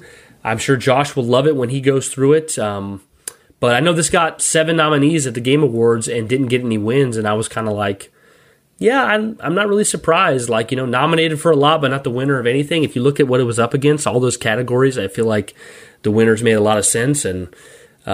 but kind of sad for Insomniac to kind of keep missing out on these awards, but they dropped great games, dude, and I love Spider-Man 2. I kind of beat it and moved on and didn't really stay in my mind for too long. got anything you want to say about Spider-Man 2, Josh? I didn't really play enough of it to really get a good take on it, but it looks like it's going to be great. It looks like it's another banger from Insomniac. And, I know that workplace culture there is pretty healthy from what I've heard, so I'm happy for everyone that worked on that. I feel like it shows in the product. And, it didn't win any awards, but at least it was nominated. That's enough in a world, or in a year full of the games we've already mentioned, like Hogwarts that got no nominations. So at least Marvel Spider-Man 2 was up for at least 7, I think. But yeah, man, we can move on. 7's a lot. Happy to see the game turned out well. Yeah. Another game that solidified that as being a franchise, if not at least a trilogy. New Super Mario Bros. Wonder came out right around the same time. The first new Super Mario Bros. Like game, 2D side-scroller game, to reinvent the art style and introduce the wonder concept of like getting a wonder flower and the whole stage changing. Really great entry into the series. Obviously, it was up for Game of the Year. It ended up not winning Game of the Year, but it did win Best Family Game. I think this might have been Nestor's Game of the Year, unless it was Pikmin, but I think it was New Super Mario. Cool. I think it was. I keep wanting to say New Super Mario Bros. Because it looks like a New Super Mario Bros. Kind of, but it's Super Mario Bros. Wonder. Another big game that came out there right at the end. You'll notice that for the Game of the Year, 3 of the Game of the Year contenders came out like right before, like a month or less before the nominees were shown. Spider-Man 2, Super Mario Bros. Wonder, and Alan Wake 2. But let's just go into that. Alan Wake 2 came out, was it a week after? I'm trying to find where that's at on the page here. 27th? Yeah, I went right by it. Okay. Alan Wake 2 came out. Interesting about Alan Wake 2, it did not get a retail release, no box release, which was kind of bold. But it came out as a full $70 AAA title from Remedy, sequel to Alan Wake, which was 10 plus years old at this point, and kind of blew everyone away with its narrative and its direction. Sam Lake really brought it. I know several people in our Discord were blown away by this, mainly I think a Corey Hanks, Blaster, his Game of the Year. Tony was blown away by this game, and it quickly rose to meet Baldur's Gate 3 and Zelda Tears of the Kingdom as like the prime 3 for Game of the Year this year. Josh and I haven't played it. I know that you should at least play Alan Wake 1, if not Control and Quantum Break, to get the full experience out of this, because it kind of sets up like a Remedy universe in a sense, is what we've heard. It pays homage to all those things. But yeah, I mean, Alan Wake 2 looks incredible. It reviewed incredibly. It took home a bunch of awards at the Game Awards. You got anything to say about Alan Wake 2, Josh? Alan Wake 2 is the Twin Peaks of the gaming industry, and I don't really F with that, but at the same time, I know that stuff is pretty cool and dope, and it's got its fans, and I can see why people love it. Looks like an awesome, amazing game.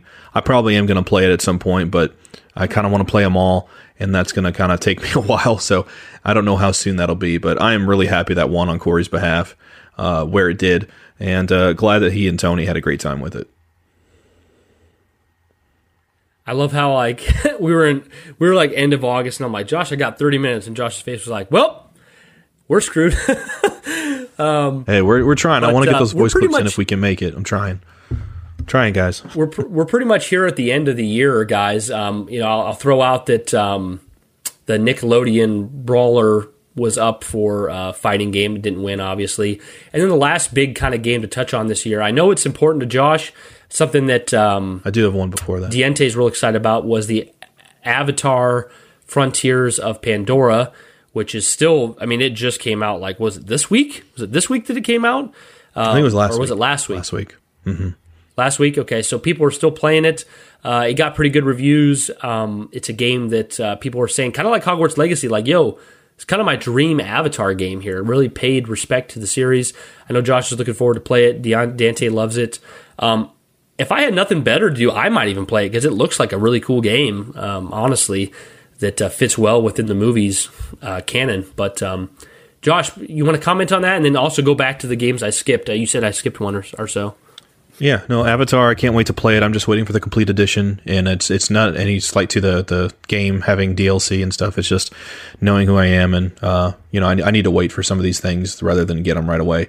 And I can't wait to play It's the Dream Fully Realized. I can't wait for the next Avatar films. They're spiritual. It's like a religious experience for me when I go to see these movies, and that might sound laughable or ridiculous, but I absolutely love The Escape, and I love Pandora, and I can't wait to play this game.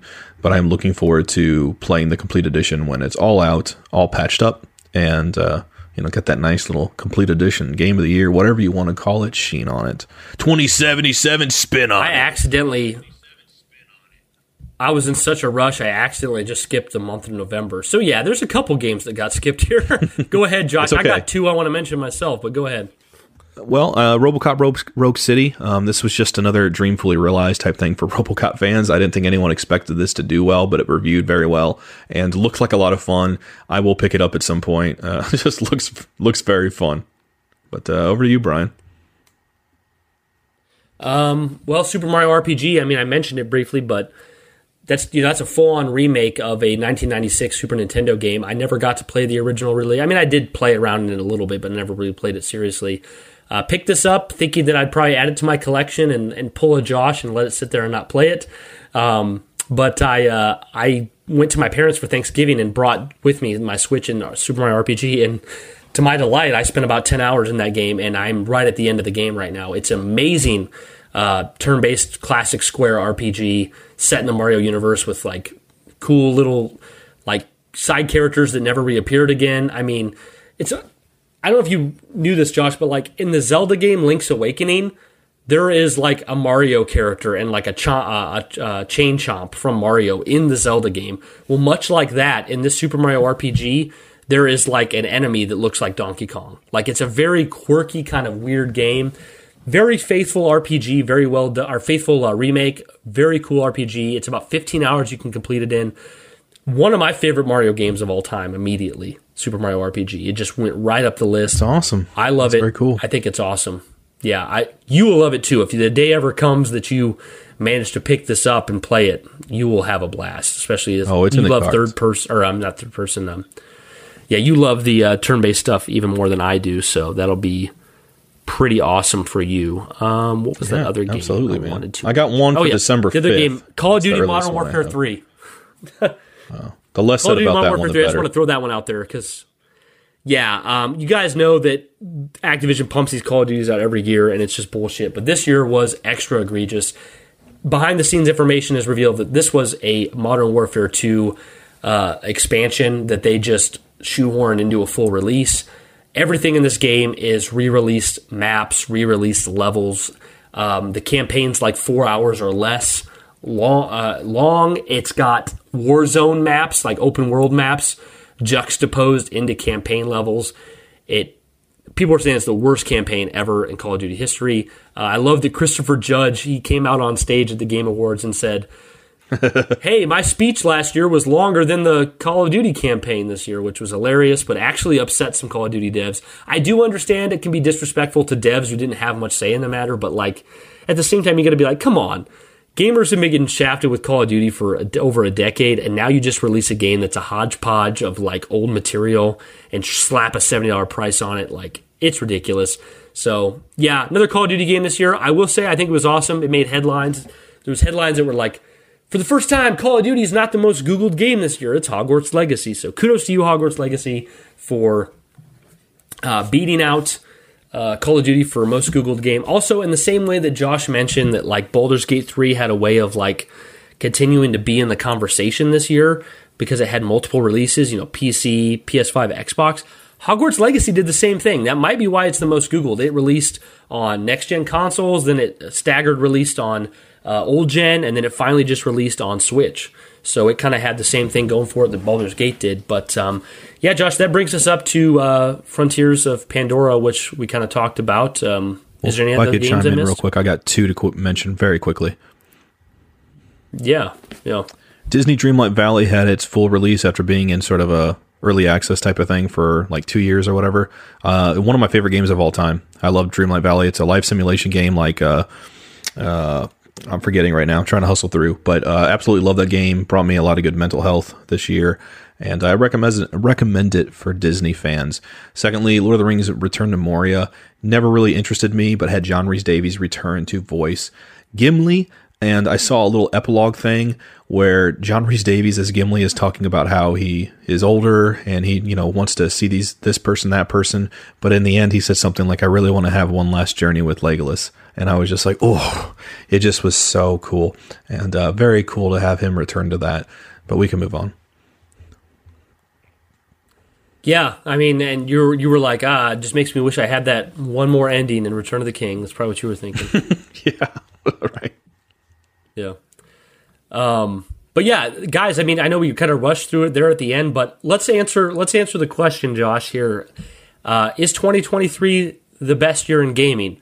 And to be very sacred icon about it, let's say objectively and subjectively. And Josh, let's hash that question out here after we just went through all these releases. Now, we covered everything we thought was notable. Let me reiterate again here before we answer the question, kind of what the big heavy hitters were. We had Dead Space Remake, we had Resident Evil 4 Remake, we had Zelda Tears of the Kingdom, we had Diablo 4, we had Final Fantasy 16, Baldur's Gate 3, Alan Wake 2, Starfield, Super Mario Wonder, Super Mario RPG Remake, Spider-Man 2, Avatar, Frontiers of Pandora, probably a couple other big heavy hitters that I just managed to leave out there, but very big games, a chock full year.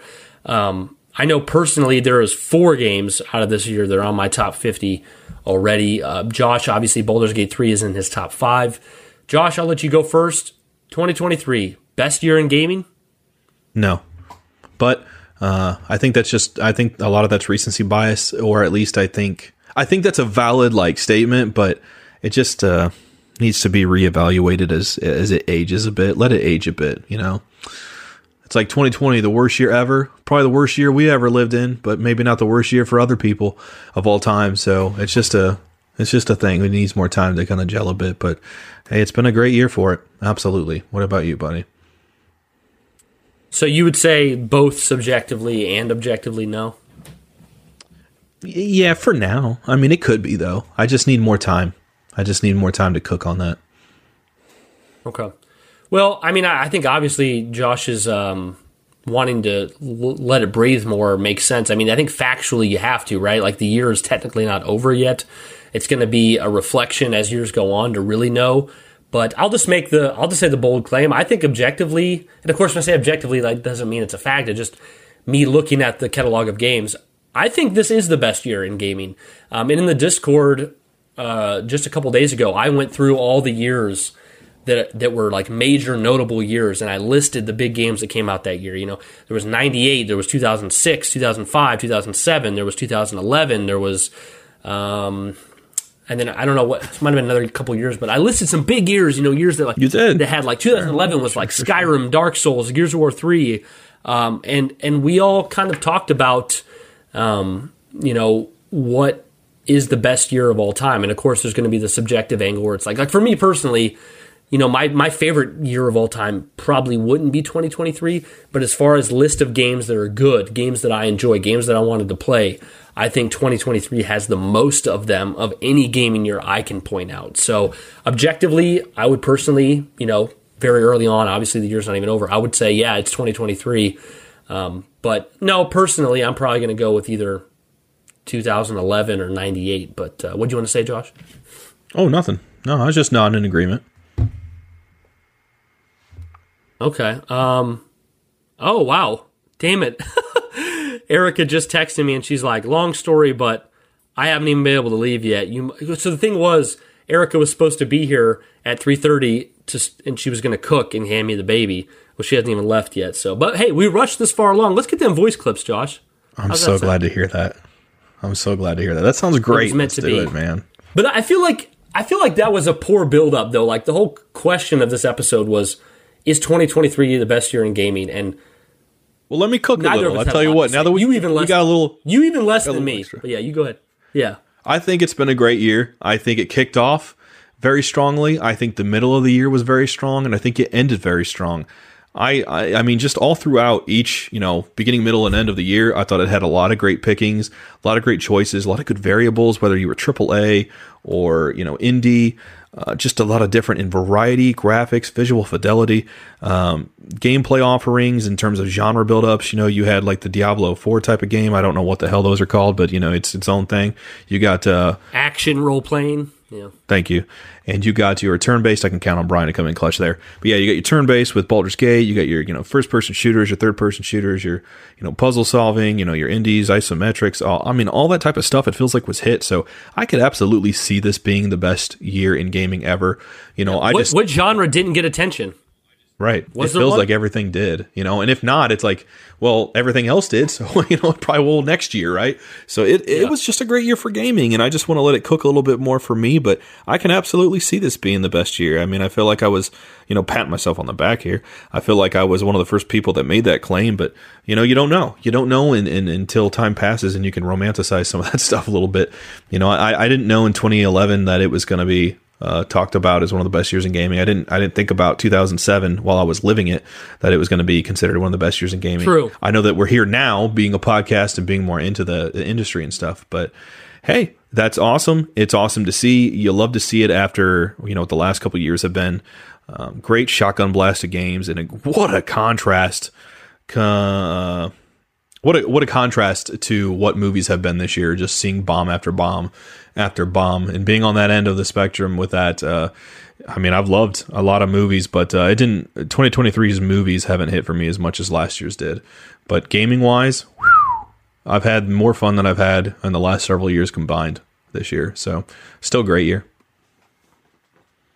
Yeah, you made a good point. Like, I think more than any other year, 2023 was hyped up as the greatest year in gaming before it started, whereas 2011, 2007, they really weren't. And bit more organic. Like 2007, like something like 2007, like for those of you that don't know, like the reason we're like mentioning a year like that is because that was the year that BioShock as a franchise started, Mass Effect as a franchise started, Assassin's Creed started, Call of Duty of the modern warfare variety started, Halo 3 released that year. There was a lot of games ends that kind of set beginnings the industry in motion for what we are today. Yeah, it was a big year. Now, the reason for me that 2007 isn't personally my favorite year is the only game in my top 50 that released that year is Halo 3. Like, I love Mass Effect. I don't care about Call of Duty. I love BioShock, but it's not in my top 50. I don't care about Assassin's Creed, so that it's not there for me. 2011, now that's a hard-hitting year for me. I had Skyrim, I had Arkham City, I had Dark Souls, I had Gears of War 3, plus several others that I didn't mention. But, 2023 is definitely a contender in a big way. Josh, before I get into the voice clips, I want to read off. I hadn't planned this, but a buddy of ours in the Discord messaged me and said something that I actually really, really appreciated because much like right now where, things you guys can tell between like the dog barking and now my wife's coming home, we got to get off here quick. Josh and I want to give a good podcast for you guys. We got a lot of like dedicated listeners. We got patrons. We want to give a good podcast for you guys, and we try to do that. I try to have my wife take care of the baby and spend hours alone so I can do this, and Josh not get sleep or not do things with his dad or whatever, to give you guys a good podcast. And sometimes things like this happen where we mention, I got to hurry up and do this, but Darren in the Discord messaged me and said something that made me feel pretty great because we worry about this stuff like, we're not delivering the podcast of high enough quality. So he said, I know Josh hasn't been on the Discord much, so if you want to pass this on to him, you can, but I want to just tell you guys that I've been absolutely loving everything you guys do for the community and the podcast. 3-hour episodes aren't easy. Thanks for caring about bringing us good content. I love listening to you and Josh just chatting about everything honestly. I'm sure it can be hard at times to do this podcast and work and live a life outside of work. I decided to up my Patreon to $10 a month, not because I want extra rewards, but because I want you guys to be able to keep on doing this for a while. Not looking for thanks or anything, just want to let you guys know that you're both awesome, and I want to help support you guys to keep doing what you love. If I had the budget for the $50 a month tier, I would do it. You guys are great. So that's Darren from the Discord. Just thanks a lot, dude. And there's also several other people over time who have said similar things. that aren't getting mentioned at this moment, and I don't mean to leave you out, but this was a specific thing this week that was recently sent to me from Darren. And as we try to rush through this and get everything covered, I'm thinking of his message and being appreciative of it. So, yeah. That's very cool. Thank you so much, Darren, for that. Not only the kind words, but also up in the patron. That means a lot. And we're nourished by that kind of stuff. Just the feedback over the money. But I mean, just hearing that positive feedback, positive enforcement, because, when you're in content creation, unless it's bad feedback, then we prefer the money. when you're like in content creation on YouTube, you constantly see feedback in your comment section, but when you're a podcast, you only really get that if you have a Discord or like Apple Pod reviews, just reviews in general. And it's nice to hear that stuff, and sometimes people don't get to hear that enough. And really appreciate the kind words, the kindness, the selflessness you gave for that. So thank you so much, man. And these 3-hour episodes have been a freaking blast, man. We've been having so much fun. Josh and I are at our best when we don't have a time limit. That's why it's extra frustrating when I'm like, Josh, I know we're doing great, but I got to cut this shit short. But it's just hard. Life's hard, man. So, Josh, you ready to hear from Wesley? We got Wesley and Deante to talk about 2023 as a year. You ready for Wesley? 100. Thanks again, Darren. We love you. Yeah, thank you, Darren. All right, boys. Since you decided to pull a little switcheroo on us, here's another voice clip for you. Is 2023 the best year in gaming? Well, it probably is. I'm not going to dispute that. But it's definitely not the best year in gaming for me. In fact, I think I'm going to end up playing more new games next year than I did this year. But that doesn't speak to the quality of games released this year at all, just kind of my personal tastes. I do have an interesting thought for you guys, though. I was thinking... and this in no way invalidates the way that 2023 turned out. I just think it's an interesting thought. As soon as COVID happened, this buildup of games in this specific year was like guaranteed to happen, wasn't it? Like it was just bound to happen. Yeah, I think we both agree. It's not like a bunch of brand new IP or I don't know. It's not like a bunch of brand new things were intended to all happen on the same year. You're right. You know what I'm saying? Does that make sense? Like, Yep. It doesn't feel the same as like a 2007 or I don't know, maybe a 1998 or a 2011 where that kind of just happened naturally. True. Like, this doesn't feel like it really happened naturally. And again, that doesn't take away anything from this year. I just thought that might be an interesting idea to throw around. I don't know. Let me know what you think. Keep it sacred, my guys.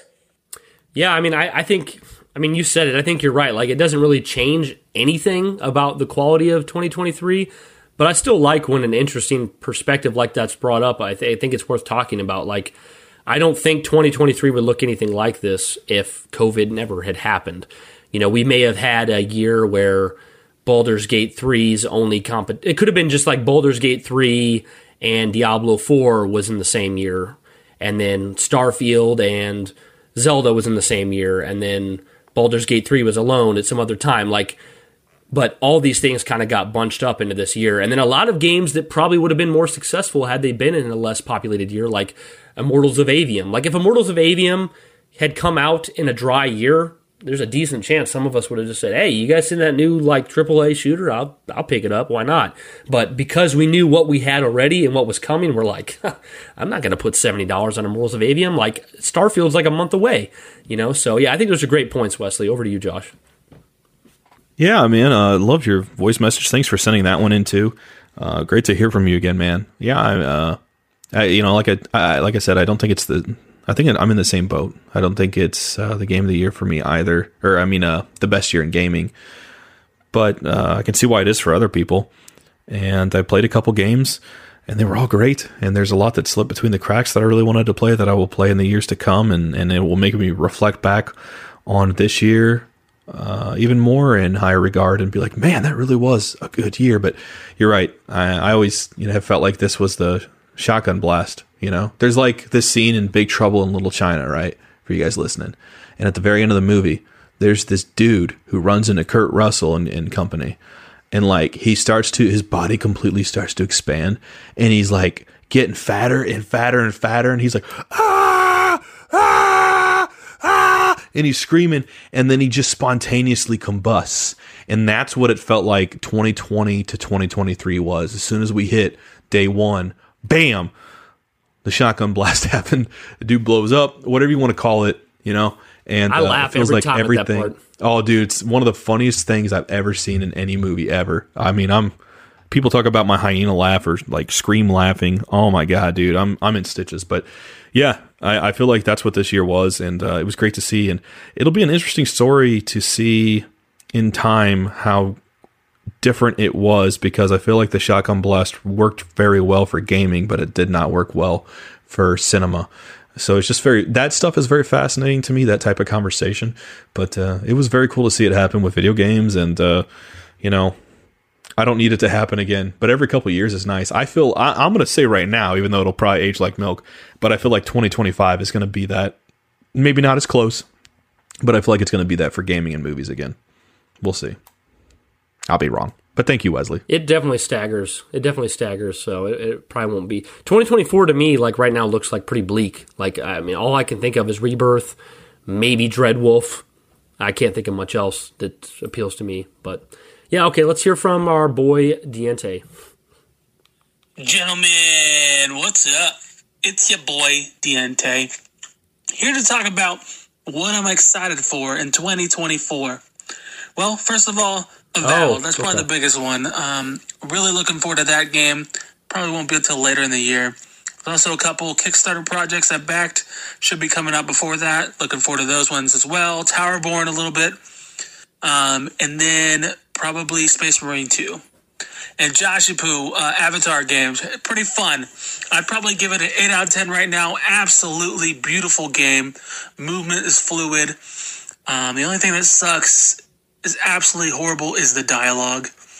And then I played this one part where I was flying in a dream as a moth bee thing, and that was pretty lame. But, I mean, the shooting's great when there is shooting to be done. Other than that, probably get an 8 out of 10. Maybe even a 7 subjective. But beautiful world. I think you'd love it, Joshipu. Anyway, you guys have a great day. Hope your podcast goes awesome. Love you, dudes. Man, what a lovable guy. I think I didn't tell everyone very well, but so originally we were going to do a podcast today about games of 2024, but me and Josh said we're going to push that one out a couple weeks. We're going to talk about the games of 2023. My bad, guys. And is this the well, I did tell people, but I didn't tell people well enough for them all to see it. So Diente still sent that in regards to 2024, but he mostly talked about Avatar, so that fits pretty well actually with this episode. But yeah, Diente, Avatar. I don't know. 7 out of 10, huh? What do you say, Josh? Well, yeah. Space Marine 2, is that a Warhammer game? I feel like that's a Warhammer game, but I might be wrong. I'm sorry if I am, Diente. But yeah, it's like the Warhammer 40K. Yeah. Doesn't it kind of look like Gears? We didn't mention it on our Game Awards announcement. It wasn't on the Kotaku list that I was reading off of. Well, isn't he saying that's Diente something he's looking forward to for next year? Yeah, but when we were talking about all the announcements at the Game Awards, we didn't mention that game, but it was announced. It wasn't on the Kotaku list. Well, hey, I look forward to seeing more of that Kotaku game and potentially playing it. And I love the Joshipu nickname. I appreciate that. I've had so many nicknames over the years: Joshipu, Joshiwashi, Josh, Joshika, you name it. Got all kinds of them. So I appreciate that. I'll add it to the repertoire. It's like a fine addition to my collection. But hey, man, Avatar. So cool to hear that. I'm very happy to hear that. I've skimmed a little bit of some reviews just to get an impression, but I'm kind of going to stay in the dark, I think, until I really get my hands on it. But thanks so much, man, for following up when I asked you about that on the previous episode. Great to hear the impressions. I know the gameplay is going to be sputtery smooth, and like you said, it looks beautiful. And I got to play that moth. I got to be that moth, bro. I got to have that spiritual, abstract experience you're talking about whenever I do play it and be like, this is what Diente was talking about. But hey, man, thanks so much for sending in that clip. Always great to hear from your voice. Great to hear from you. Great to hear from your voice. I make it sound like you're that apparition of that kid that appears in Thor: Love and Thunder. But yeah, man, love you, dude. Love you, Wesley. Love you, Darren. Love you, everyone in the community. Love you guys so much. Thank you so much for everyone that sends that stuff in, who's been really supportive, who's reached out to me. I'm going long, Brian. I'm sorry, baby. But thank you to everyone who's reached out to me via Instagram. And just staying in contact or reaching out and just keeping the vibes good for Brian in the Discord, running things and supporting us, man. These episodes have been especially fun lately as we close out the year, and it's starting to get us really excited for next year's stuff. 3 episodes in a row, bringing us to a total of 9 hours of content. I'd say we're delivering, Josh. We're certainly trying. Luckily, is Erica home Erica's yet? still not home yet. I'm going to go ahead and read this. No, I'm going to read the patron list. I'm going to do it quick, though, because she can show up anytime, and when she does, them dogs are going to go crazy. Here we go. Are you ready, Josh? I want to make it to 3 hours, if we can. Okay, we're going to try. Here we go. We need like 5 minutes because I messed up doing the intro. We got. I also have to add the music and the add-on, so it'll be good. Hey, that's true. That's true. Here we go. We have Darren, Trickster, Jacob Nyrene, Death Ghost, Installation 00, Boba's Feet, Diente Ombre, Wesley Types, Sparkies, Hocus Locust, William Green, Albino, I Irving TV, AJ's Dank, Fallout 152, Ian Rucker, Shin Revel, Ascending from the Ashes, Born Anew, Irish Phoenix, The Dav, Jared Hartley, Small Print, Aaron, Colton Pittman, Rodan, Butter My Waffles, Nerva, ACDC Outlaw, Anthony Dorsey, Chris Greco, Mega Have you seen my Greco? It's Chris Greco. I said Chris Greco, Mega is my Greco. Have you seen my Chris Greco? We got our boy Tony, Nick Terry, Mustard Chief. I cannot see a certain darn Billy thing because I am trapped underneath Aries 0430's mustache, and it is dark in here, and he needs to shave. Josh is like, it's pathetic. It's the same thing every time from Brian. We got Montana Menace, Green Plumber, Joshy Big Boy, Ryan Barca, biggest NASCAR Thunder 2003 fan, Dustin Mondre, Anthony Nicolosi, Corey Hanks, Priyanshu, MH Cosplay, dropping in through the ceiling with that ODST chili drop pod, Ian Big Dog Mills, Spiciest Meme Lord Photon, K.N. Nick, who said, well, this podcast was quality until you started rushing it. Now it sucks dick. What did I say sucks dick? I didn't even say it. Accident on my part. Then we have the original Halo podcaster, Dust Storm. And finally, the man who saw Justice League and knew it needed more, Matthew Salvatore, my friends. Guys, thank you so much for listening to another episode of the Sacred Icon Podcast. We love you, and as always, keep it sacred. Man, that audio was screwed up. Yeah, it was pretty bad. I didn't notice it was happening because I was watching so many of the videos, and then once you mentioned it, and then I really started to realize it. And dude, when you just laughed there at the end, I couldn't hear most of it. Most of it didn't come through. I think it'll be there for the recording, though. Yeah, if I don't know, anything that happens, I'm not going to be upset about because it's not a fault of ours. It's fucking Squadcast. But dude, another banger. Yeah, dude, we've been on a roll. I think it's a good idea to get away from Saturday mornings. I really do. Yeah, I'm fine with it. We got more time and energy doing it like this. We'll figure out a set day in the new year. A lot better for yeah. Okay, well, I'm going to end this, and I wonder how long we would have went for a minute. if I had never thought Erica was coming home.